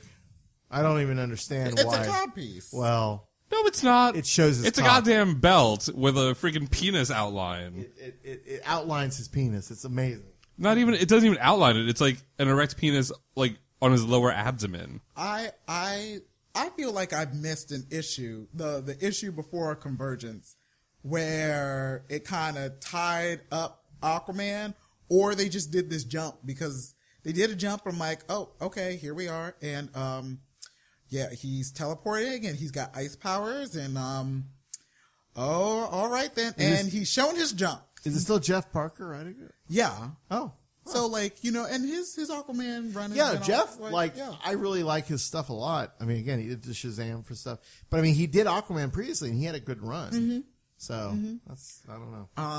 The Lex Luthor redesign. Any thoughts? Wait, who? Lex Luthor. We didn't redesign him. Yeah. Did they? Yeah. He got redesigned. Cyborg got redesigned. Cyborg, like they explained, like his whatever. His body's growing back. Yeah, his body's growing back. But what did they do with Lex Luthor? He's Victor La Mancha. Who? From Runaways. Oh yeah. I didn't think about that. Well, what did they do with Lex? I don't know. They gave him some like 90s neon, like purple and. The 90s are back. Did you not see the Saved by the Bell graphic novel that they did? Oh, they did a Saved. That was awful. It was bad. bad. It. That was like It's probably Dustin Diamond trying to raise bail money, but you can't bond out of jail for attempted murder. Oh my God, Kelly Kapowski, you had your second child. Here's a Saved by the Bell graphic novel to commemorate the birth of your second child. Now, she had a second baby. I had no idea. She did. Yeah. I was a little older, so I didn't follow that at all. So you got in at the college years? Maybe. Didn't you watch Good Morning, Miss Bliss? No. I had stopped watching. It's Haley Mills. I love Haley Mills. I did not know. Okay. Before we start on the bigger titles, Archie is about to relaunch. Yes. That's happening. If this goes out Friday, then it will have happened 2 days prior. Oh, it's this week? Oh. So I'm excited about that. That's very exciting. Especially because I read the 666 issue. Mm-hmm. A very fortuitous number that they stopped on. But, yeah. Oh, Lord. Dan Parent, I love him. Yeah. Speaking of which, Sabrina, Mm-hmm. the full story, like the full title is The Chilling Tales of Sabrina, right, has been phenomenal. And even though it's slow as fuck. Oh, yeah. Every issue. 4 months it comes out? Every issue is better than the last. It's really good. And I really love that book. It's my favorite. You like Miss Satan. You know what? She's pretty awesome. She's pretty awesome. She's pretty awesome. And you hate her because she's an evil bitch, but you love her because she's an evil bitch. Yeah, and I like seeing old school scary witches. She is scary. It's like when you have Norman the main Rockwell character basically becoming the bride of Satan as part of her upbringing. Yeah. You have to make the villain a little bit more amped up and scary, which is fine. Yeah. Like I think the art is gorgeous. I art think the is storytelling is smart. And It's like you were creepy. saying, old throwback sort of art, like Francavilla. It's very much in that same vein. I think it's Heck is the guy's name, and it's like you're reading a EIC comic. It's really old school. I just really wish old their school. production was a little faster, but when we had Dan Parent here in Orlando for MegaCon, and then we had him for it's the very nice meeting. Orlando Gay He's Geeks very group. handsome. He is very handsome, and he's really sweet. Like, I was so happy how he had such a good time, even though it was worst well received. publicist I know. ever. Listen, It was a very intimate and but fulfilling experience. He had a lovely time, and we were talking about different projects he's doing coming up. What he did tell me, which is really interesting, is that Archie is a very small company. It's not like they make this staple of grocery stores every, I don't know, month, whatever it comes out. Like this, the digest version is their bread and butter. But they are still a very small group that makes this, and then they make the new books coming out. And, like, he was talking about how everybody knows everybody. They're all trying to do good stuff. It was really kind of cool to see sort of inside baseball of the Archie Comics Archie versus business. Predator has been funny. It's been ridiculous. And Sharknado was coming. In fact, he told me about that. And I was like, he's like, I can't tell anybody. I was like, well, what are you going to do? Sharknado. And I'm just like, oh, well, that's different. And it's like, a one-shot. It's a one-shot. He's doing it because Ruiz is doing Predator with Dark Horse. But I was just like, really, Sharknado? He's like, no. It's going to be a lot of fun. It's ridiculous, and they know it's ridiculous. They're not doing this as a just rampant like grab for publicity. Yeah. They think it's ridiculous. They think it's fun, and based on the Predator stuff, it is a lot of fun. Also, I need Archie to print more volumes of Afterlife with Archie #1. Not for me. Oh, that book's amazing. Volume I 1 love just that needs. book. It's just out of print. Anyway, Well, I just wanted. trade. Right, the trade's out. It's gone out of print. But that's all Digital? I want to say. No. Archie has been surprising everyone, and it's doing really well. Yay, Archie! Now, I will mention a couple other publishers. We'll, of course, talk about Image. Image is, like, right now putting out a new #1 every week. It's ridiculous. My favorite, one of my favorites, and I didn't think I would really like this, Chip Zdarsky from Sex Criminals and Kagan McLeod from Kung Fu something, which is also really fun. I looked through it, and I need to get a copy of it. He's doing a book. They're doing a book called Kaptara. Space, why you gotta be like that? Exactly. My favorite, though, is issue 3, as I'm pulling it off the plastic that it's stuck to. There is a shape-shifting wizard involved who's naked, because if he's shape-shifting, guess what? Clothes don't shape-shift with you. So his beard is his constant sort of thing. And if you look at the art, like, the art is ridiculous. It's fun, kinetic, and it is, like, it's kind of ridiculous. I love it. There is a panel, and it's like a 9-panel grid. One of the characters, I don't know his name, but he's like the alien. He's got the long hair. He says something like, they're dealing with a bunch of these trolls that are like all basically like a Smurf pastiche, so like all male. Yeah. They're sexual, but they don't have anything they have no outlet. And he's like, yes, of course. Straight trolls inspired to arouse other straight trolls. Ha ha. Your oppression is adorable. Yeah. Like, making fun of the fact that the main character of the book is gay. And the whole, like, they don't understand why, the gay guy doesn't understand why they're all, like, they're basically drawing pictures of female trolls to get each other off. And it's this whole great interchange. And when I read that very recently, this is the 3rd issue. It's only been out for a little bit. Like, I laughed. I really, really thought, you know what? I love Chip Zdarsky. He's amazing, delightful man. And, like, this is a lot of a fun book. Yeah. It's a alien romp. Like, it's not meant to be serious. No, his stuff works really well for those who like the inane. Oh, it's totally ridiculous. But it's like if you took John Carter of Mars and mixed in, like, sex criminals or some other crazy sex romp. Like, it's got that. Yeah. It's minimally sexual, but, like, it's adult. Certainly, I wouldn't give it to a child. Now, the other book I was really happy about from Image that Oral recommended to me, and I didn't pick it up at the time. Nope. Because Oral, even though he recommends me stuff, sometimes I just go, you just want to sell books, honey. I understand. Not to you. I know. I should you. know this. I know. And not to any of the other A Comic Shop Exactly. listeners. I don't want to sell books. My name means a lot to me. No, it does. And I should have taken your It word does on mean it. a lot to you. Yes, it does. Because I read Star from Brian Wood and Dan Nigel Zazelj. I can't say his name. Dave bless Stewart you. Colors. I know. Like, Starve is ridiculous because not only does it mix in the sort of near future, the rich control everything, yada yada, but it mixes in competitive, like Iron Chef style, reality show cooking, which because of Pat, I have become a huge fan of shows like Chopped. Chopped is everything. Cutthroat Kitchen is our staple. It's also everything.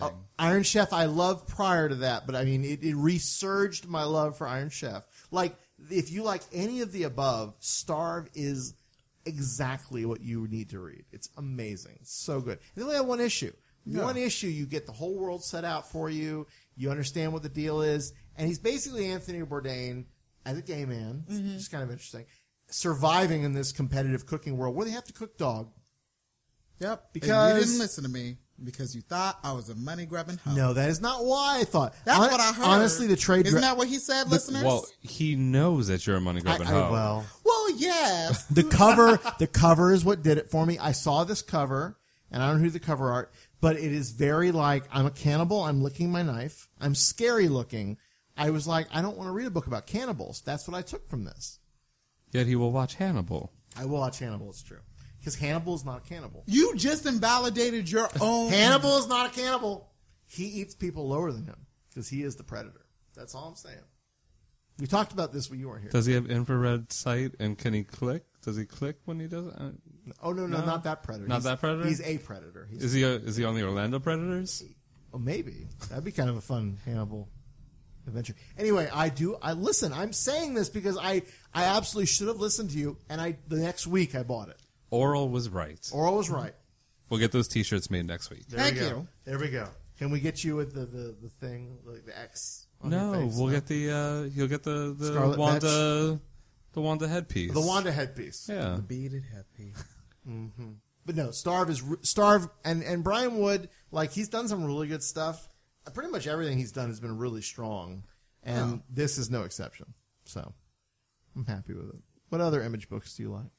I have been loving The Wicked and Divine. Oh, I am behind 2 issues, and it's killing Jesus, me. I know, because I bought Christ. a new one the other day, and I'm like, oh shit, I The missed one thing that I missed told one. you to read I know. were the last 2 issues. I know. The issue that ended the second story arc did some dramatic things, which we can't talk about. I know. And, I'm going to read it. This issue that just came out after Volume 2, pick it up at your local comic book store. That's called A Comic Shop. Mm-hmm. And, like, if you're in Orlando. Even if you're not. Come to Orlando. Thank you. Exactly. But now I can't even talk about how great it is. You can talk about it. That's fine. So, yeah, go, leave. No, I've already been spoiled, so it's okay. Oh, really? Yeah. So do you know who the final god was? Oh, I didn't hear that. There we go. So we figure out who the final god is. You're not reading it, are you? I haven't. Well, no. you know what? What the fuck am I supposed to talk? You know, God You can tell me about it. Okay, Because so we met the artists and the creators at HeroesCon last year. here, like McKelvey does gorgeous things. He's about to do Phonogram, the Immaterial Girl. I've been looking forward to it, since the day I figured it out. But figured out it was coming. So all this time we've been following this one girl who's like a super fan of all of these gods, but she's smart and she gets, embroiled into all of this chaos and confusion. And, she plays this integral part and she finally gets what she wants because, everyone aspires to be that star sensation. And she finds out that she's one of the pantheon. And then literally, like, she has that moment where she gets everything she wants. She knows that in 2.5 years she's going to be dead, and they kill her like the next panel. Yes. So they build up this character. And there's a twist to it that may happen, may not, but you don't know. And then this whole third story arc is called Commercial Suicide. And what they're doing is they're trying to tell like a spotlight story every issue on some of the pantheon. And in doing so, because McKelvey's doing the next Phonogram, which is, his art is very detailed. He can't do much of other things. There are guest artists. And so every issue is going to be a guest artist. There's an issue that they haven't told us who the guest artist is because it's supposed to be really different and something that we haven't seen before. But Tula Lote is going to be the one after. It's really they're playing with their formula and seeing what will happen. Hence commercial suicide. They're doing this with Wicked and Divine. Yeah, nice. That's good. No, and I love Phonogram. I'm very excited they're doing more Phonogram. But this book has always been sort of their own passion project, and like it's. Yeah, I'm really happy. And they got it picked up for a TV series, I believe. Yeah, it's coming. So that's ridiculous. I can't imagine what that'll be like. I mean, it could be amazing. It could be great. It could transcend what they're doing. Yeah, I'm excited. I'm very excited. So another great book that I didn't expect was Jupiter's Circle. Teen scene? Oh, Jesus. So Jupiter's Legacy. Mark Millar and Frank Quitely. Gorgeous art.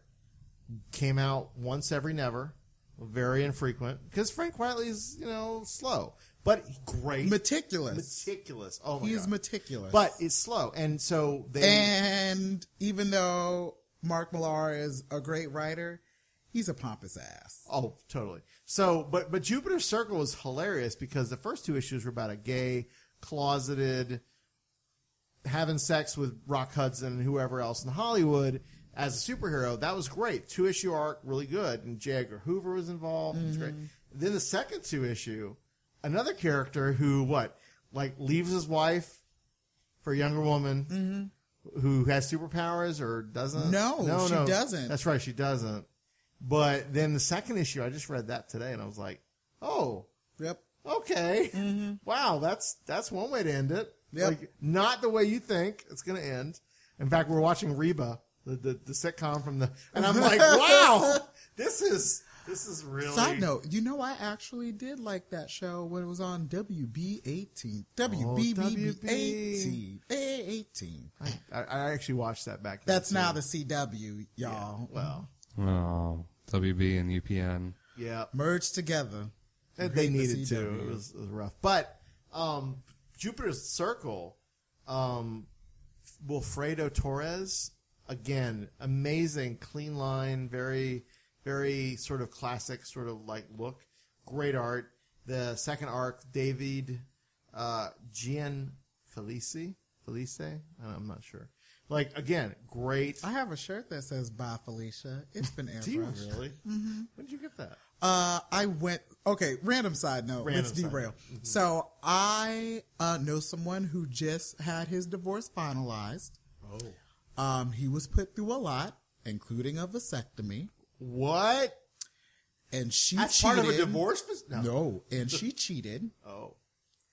And so, never piss off an artistic person. Oh.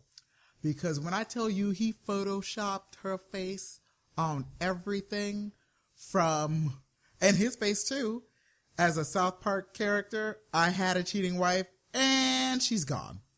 Or her face on a wrecking ball, like literally huge, massive, flat screen plasma like size TV.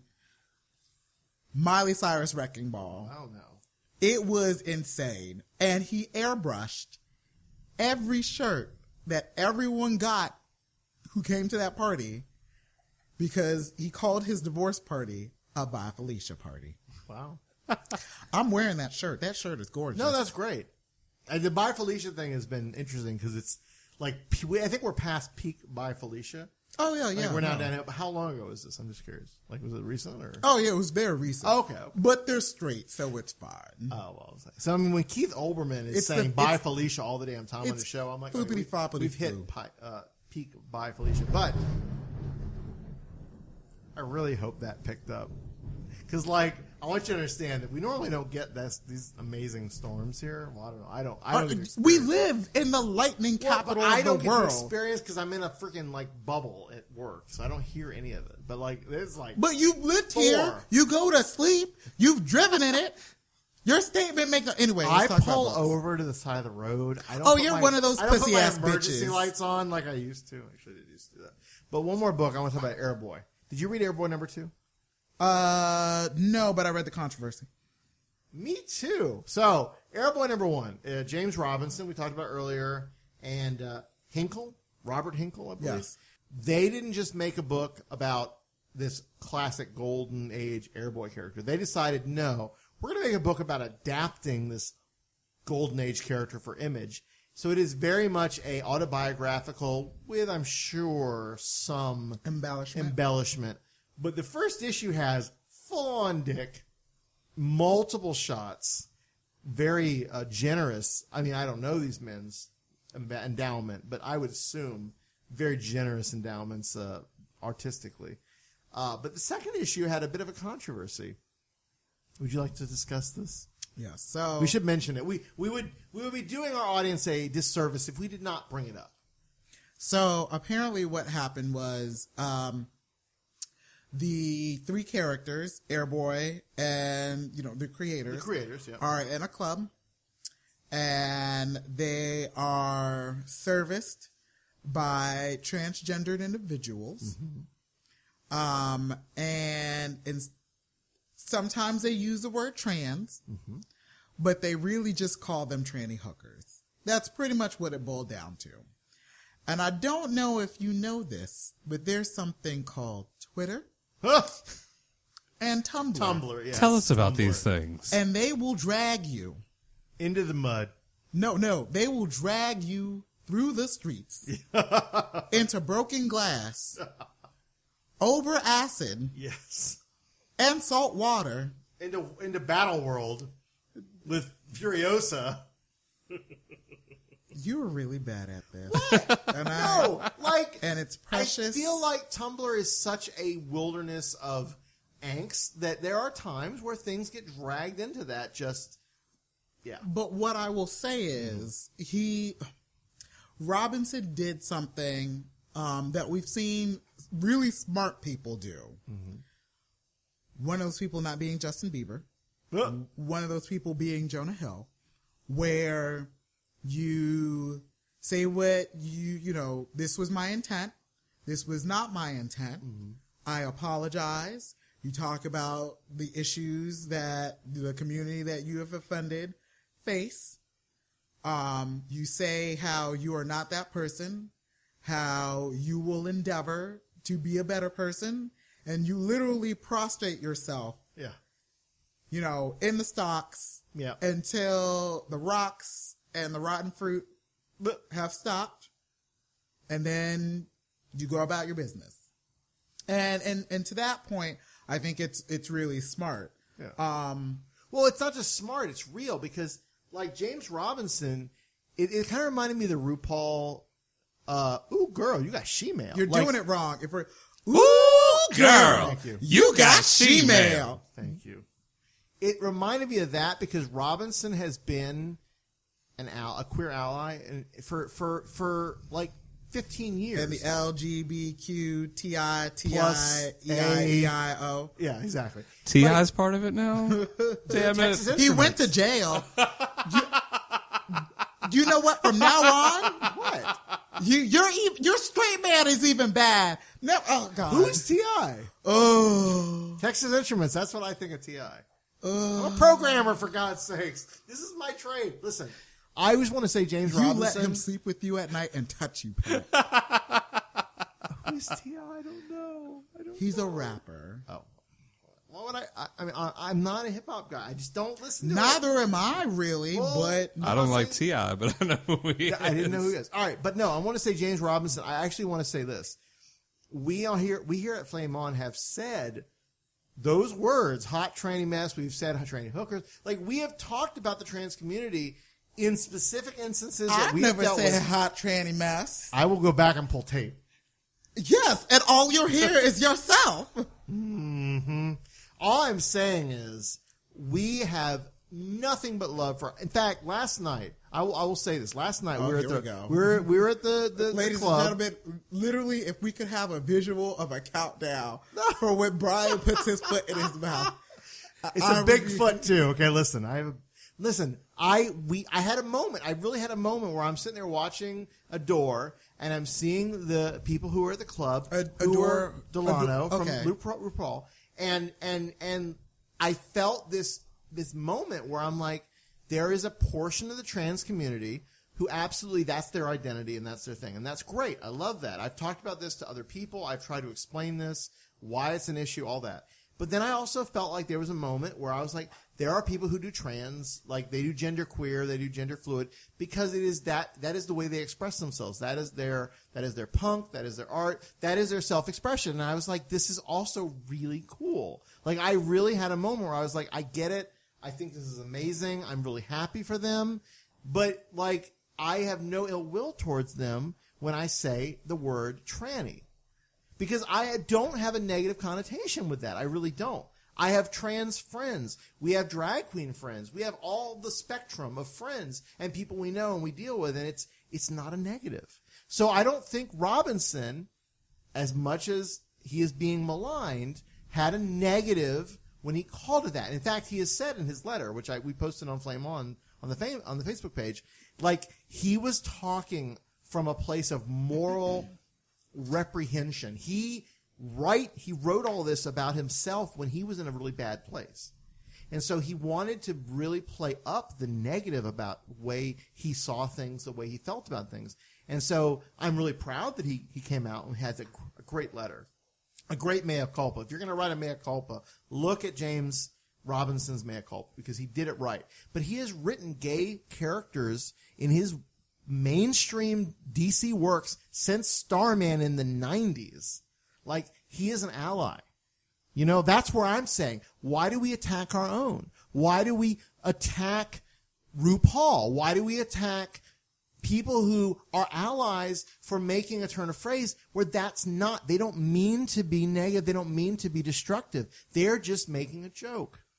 That's where I'm trying to come to a place where I understand why we get so bent out of shape and why we shame them publicly, when the people we should be shaming publicly are the Republicans and the people who are holding back our gender rights. Like, that's the ones I absolutely give you full support and yes, attack them. But why do we hurt our own? That's what I don't get. That's what I don't get. I don't mean to be prepared to sink your battleship. But that's what's going to happen. And let's not talk about Republicans like they're carte blanche all bad. No, of course not. I'm a Republican. I'm a registered Republican still to this day. I don't what? vote for I don't vote I've been for drinking him. out of your cups. I don't vote for him, but I am a registered to this day. You didn't realize all of his cups were red? Oh my Well, God. true. Actually, Oh my God. orange. I gave you an orange cup. So, But I don't vote for him because I don't agree with him. But it's like, what I will say is this. when you are not a part of a community, and you haven't experienced the specific trials and tribulations, because everyone has trials and tribulations. Absolutely. But when you have not lived through the specific issues of walking out of your door and necessarily being a target of ire, to the extent that, you know, the transgendered community or, you know, the, you know, minority of colored community. I didn't say colored. I'm sorry. My tongue popped. It is very different. Okay. And, you know, it's not a sort of we exclude everybody. And I'm saying we as the, you know, the general idea. And, you know, I am a minority. I am a minority within a minority. It's, you know, it's like when people, and I don't even use this word in my everyday, like, vernacular, but when people say the word nigger, like, it's, you know, black people can say it to each other because it's more about, like, reappropriating a word at times. Sure. And, you know, there are some people, and, you know, there are days where, you know, even like my black friends, like, I don't want to be called that word. It's just, it's, you know, it's a part of my history. It's a part of my culture. Take it back. Own it. Yeah, absolutely. And you guys are my friends. But if you were to ever say that word to me, I would cuss you uptown and downtown. Absolutely. And storm out. Sure. And then I'd probably slash your tires. And it's just different. Just don't key my car. You know, like, I probably told you this story before when, you know, I was in class and we were talking about Huck Finn as a racist text. And someone said, well, I don't understand how you can see this as a racist text when you're talking about it in an elevated setting such as a classroom. And I'm just like, you know, like, how do I convey this to other people? Right. And I lean over to my friend Rochelle and I'm like, I'm really sorry for what I'm about to do. And then I just screamed cunt at the top of my lungs, smacking my hands on the table, looking directly at this girl who said, I don't understand. Right. And, you know, everyone was really quiet. And I'm just like, that word makes you uncomfortable. Sure. It literally guts you to your core, especially when someone who isn't of your particular subset, not to make it sound so clinical or like. No, I get you. You're like, a tribe. Yeah, I get you. When someone says that, like, you know, it's like when someone says, I am not a racist, I have, you know, black friends. Right. Or like, you know, Latino friends. It's like Stephen Colbert. He's like, I have a black friend. He puts it. Yeah, like, you know, they are not your defense. Yeah. Like, language is, you know, words mean things. Sure. I listened to The Read and, like, I totally agree. The Read, if you want to listen to some black queens talk about random shit, high and drunk and like really smart, kind of like social commentary, I would suggest listening to The Read. But words mean things. And words mean things, you know, like if I say a word and you say the same word, right, depending on who we are and what we look like, they can mean completely different things. No, I get and that. That's what I think is the issue.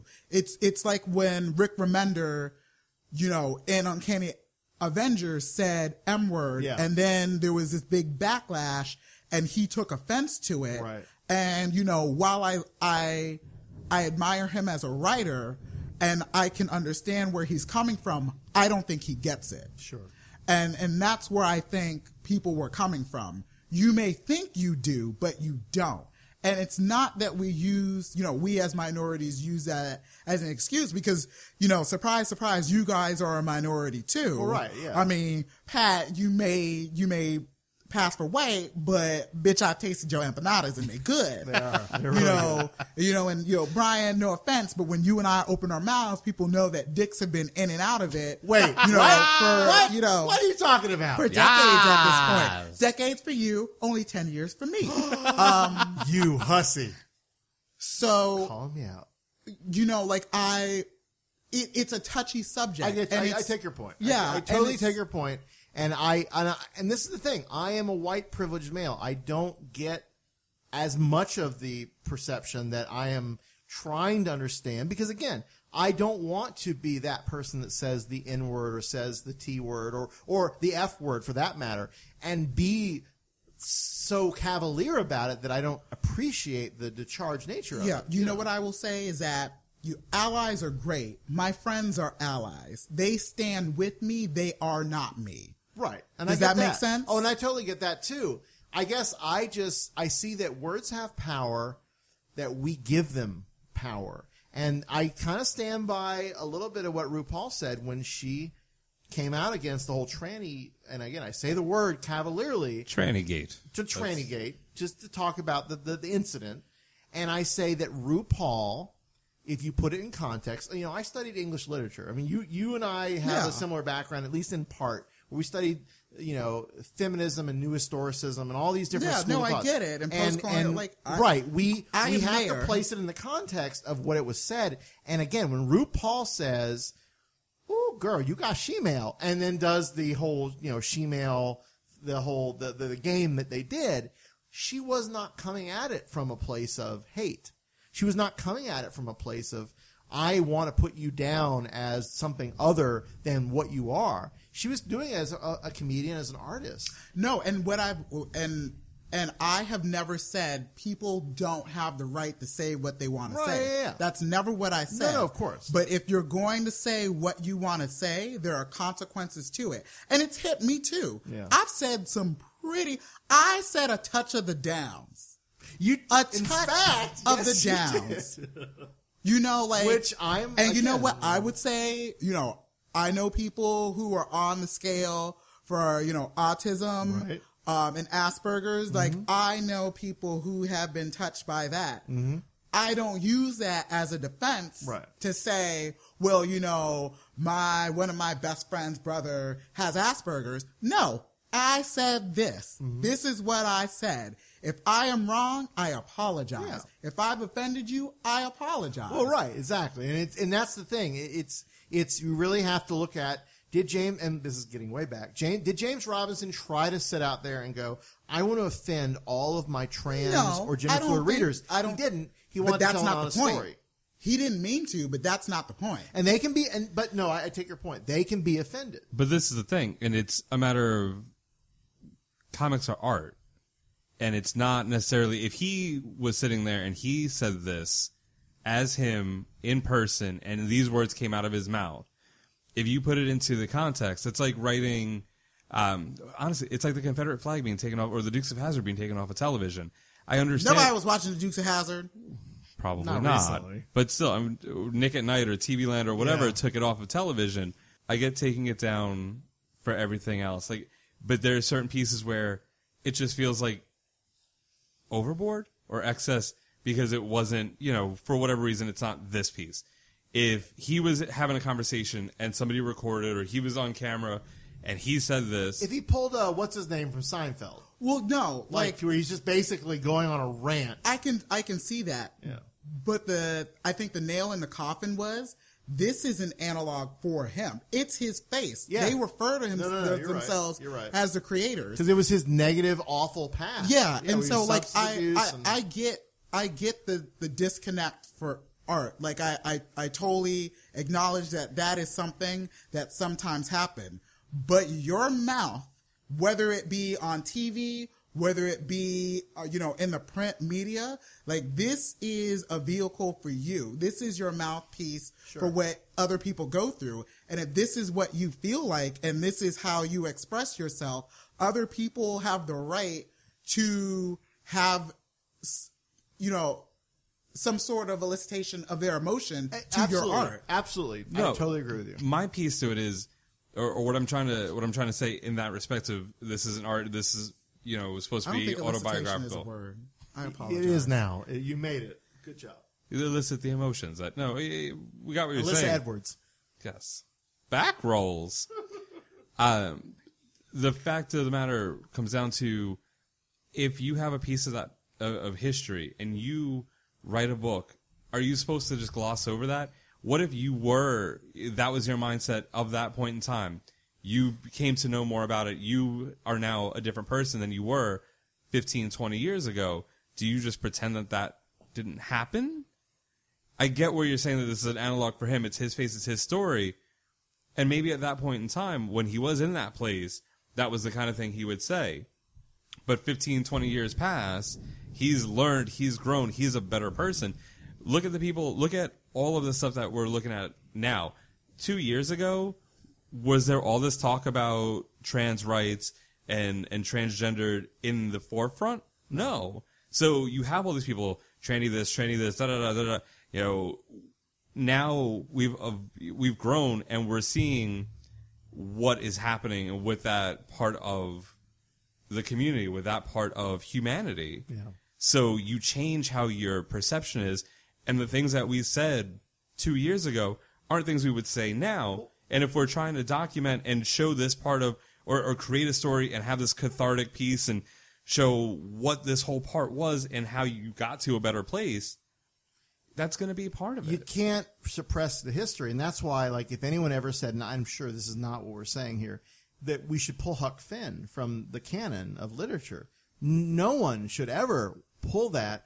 Side note, I'm not a fan of the canon. Well, admittedly, but that is a part of history. Like, what's that supposed to mean? I don't even know. No, but we should never pull that. We should put that in the proper context. And that's the new historicist sort of school is, look, read the text in the context of the history when it was written. Mark Twain, when he wrote it, was trying to grasp with this issue of slavery and with the issue of the fact that he didn't agree with it. And he tried to address it in the real historical context that he did. Now, we can then go, you know what, this is awful, that has words in it. I mean, we're rehashing, I'm sure, your experience. But do you know what the problem with new historicism has always been? Well, I know a couple, but yeah.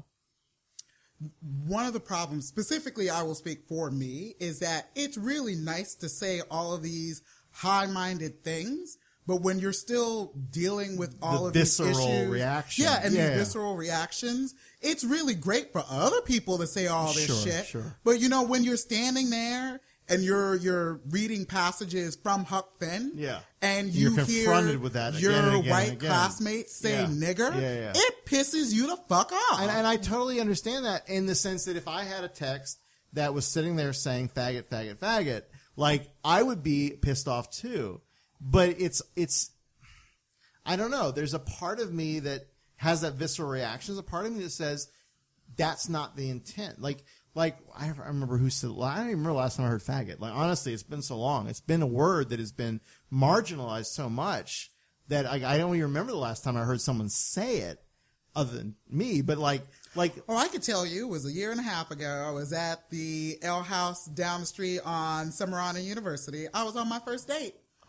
Somebody called you that? Oh, yeah, multiple people. And so literally, sitting outside minding my own business. And see, that's the thing when you think about new historicism, you forget the people who lived through the issue. Right. Which is why minorities sometimes have a really big problem of you whitewashing, no pun intended, the past with I'm just delving into this lens. Right. Because when someone literally calls you a faggot, when the history when you're is still sitting alive, there eating your salad, minding your own business, talking to someone who you think is attractive, when you didn't even look in their direction, it pisses you the fuck off. And absolutely, and that's an experience that I've only had once.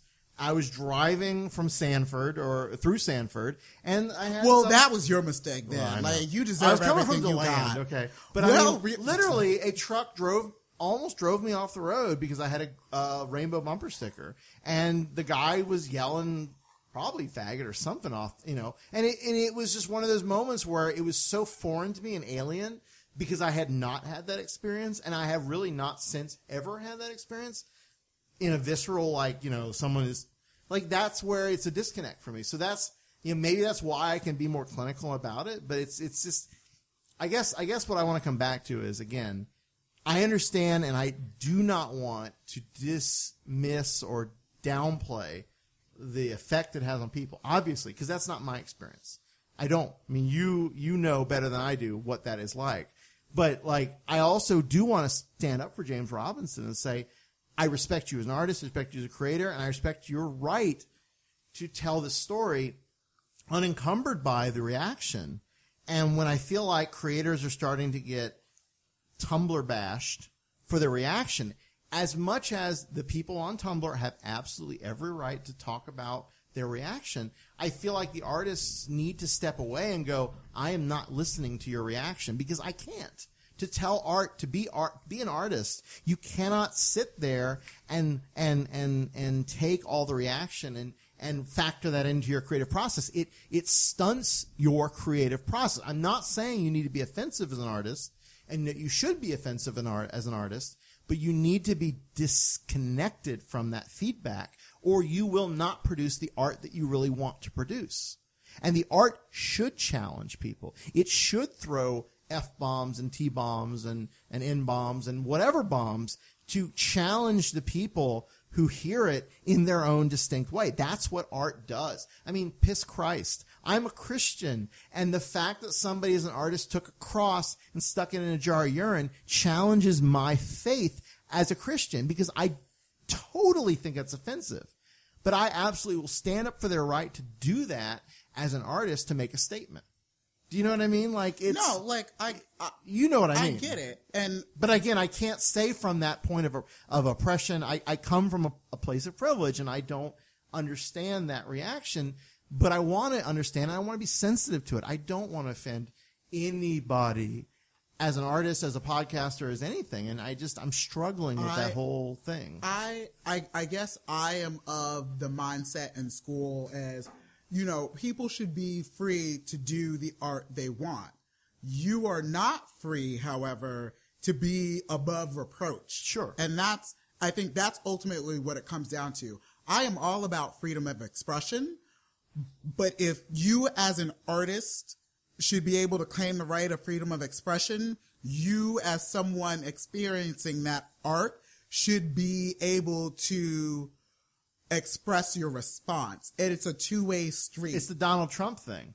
Donald Trump comes out, and not as an artist. He's not an artist. But he comes out and he says shitty, terrible things about Mexicans and Hispanic community and all this stuff.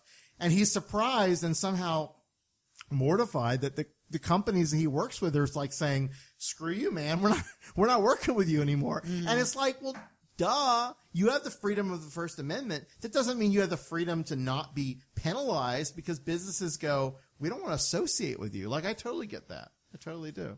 So I guess at the end of the day, Airboy is an interesting piece of art because it does challenge, but not unlike, recently Batgirl with the trans villain that they had with the gold, you know, whatever. Like, that was an interesting sort of moment. LeMay Dagger. Was that what her name was? No. Okay. But yeah, basically. Like, that would have been a better name for her, though. It would have been a good drag name, actually. Drag is the new spandex. What? No. We're not at the part where we plug yet. Oh, fine, damn it. But no, like I want to see creators do interesting stories like that and explore gay issues, trans issues, LGBT, anything issues, but not from a place of fear. I want them to be empowered to explore it in their real way that they have encountered it in their lives, that they are in their lives, like without fear of reproach.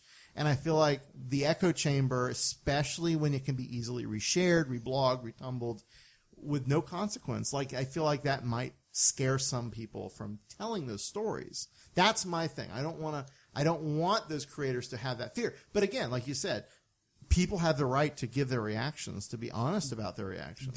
My last counter argument to that, because you know, that's what I Point, do. Counterpoint. Yes. Jane, you ignorant slut.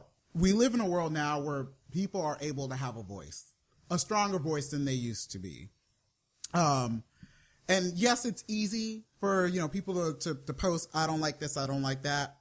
But what I will say is, if someone is strong enough to voice their opinion, artists should be strong enough to put their art out there. And that's just the way I feel. It's like, if you decide that this is what you really want to portray to the world, you should be strong enough to do that. Sure. Don't buckle under your conviction, because that's literally what our conversation is. Sure. It's us standing up for our convictions and our beliefs and explaining to each other where we're coming from. And, you know, we may not agree. We may agree to disagree, or I may just say, fuck it, you're full of shit. But if you, as an artist, say, this is what I want to put out into the world, stand by what you put out there. You know, Does that sometimes mean you have to apologize? Yes. Yeah. But if you don't just dismiss someone because they don't agree. Absolutely. If I go out into the world, literally covered head to toe in primary colors that always match, or I color block like a mother. If I am out there as a black gay man whose name is Oral, and I have to deal with this shit just to be me, not even putting anything that I'm producing out there, just literally Just being you, yeah. being me, getting a cup of coffee, pumping gas, you can stand behind your work. Sure. Yeah. No, I agree completely. And this is why Robinson's in a better place to do this working for Image than the creators of Batgirl. Because Robinson can come out and say, this is what I intended, and I'm sorry it offended, and that's why his letter's so good. Whereas the creators of Batgirl were just so apoplectic about the whole controversy, and it was just this whole big... Well, the thing is, they fucked up, because they really didn't think about who their target audience was. But that's on them. That's just a misstep. I don't know. I really don't know. We talked about that. We can go back in our history and actually hear our episode where we talked about that, and gotten how to meet... you kept saying... And I'm sorry to offend anybody having said this. What'd I say? When you kept saying a hot, trendy mess, I apologize. Probably did. But no, Babs Tarr and Cameron Stewart, they are queer allies, and they are amazing people, and they never wanted anything to be offensive. And so, but DC did what they got to do. Marvel does what they have to do. They want to make sure that everyone feels included, and that their content is inclusive. And I'm very happy that we're in a world why DC only gave us two gay heroes? And then one or who's two, the other one? Oh, Batwoman. Maybe one or two minorities, and Marvel's giving us a whole Avengers of... Let's not talk about milestone characters. Although I will go back to Marvel and say the Ultimates I am very excited about. Even if it's a retread. It wasn't Al Ewing. Even if it's a retread on the...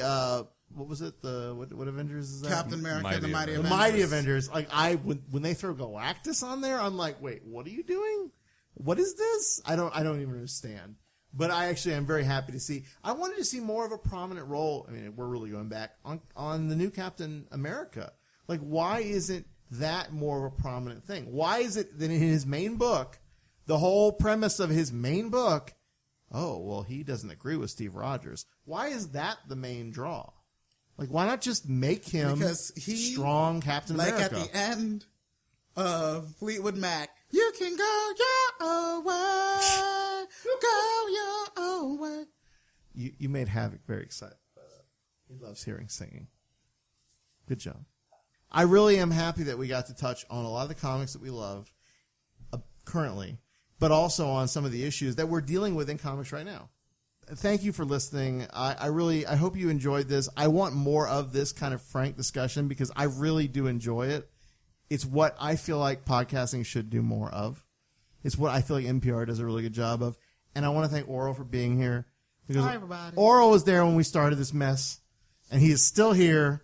I'm feeling like there's a Whitney moment, but I can't think of it. And I don't know the lyrics. And I want to put our thoughts out Don't make me close. There we go. One more door. Oh no. Thoughts out to Bobby nothing Christina to do with this. because God bless her. What? What?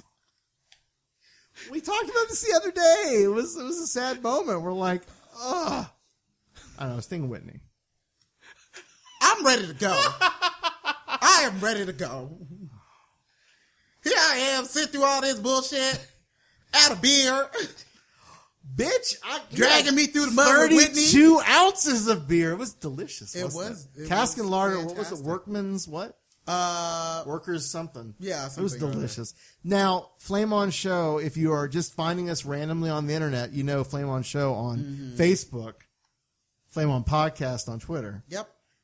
And Flame On Show on the World Wide Web. We have a new homepage with new photos of us. Well, I look really good. You do. We all look really good, even if people don't think they do.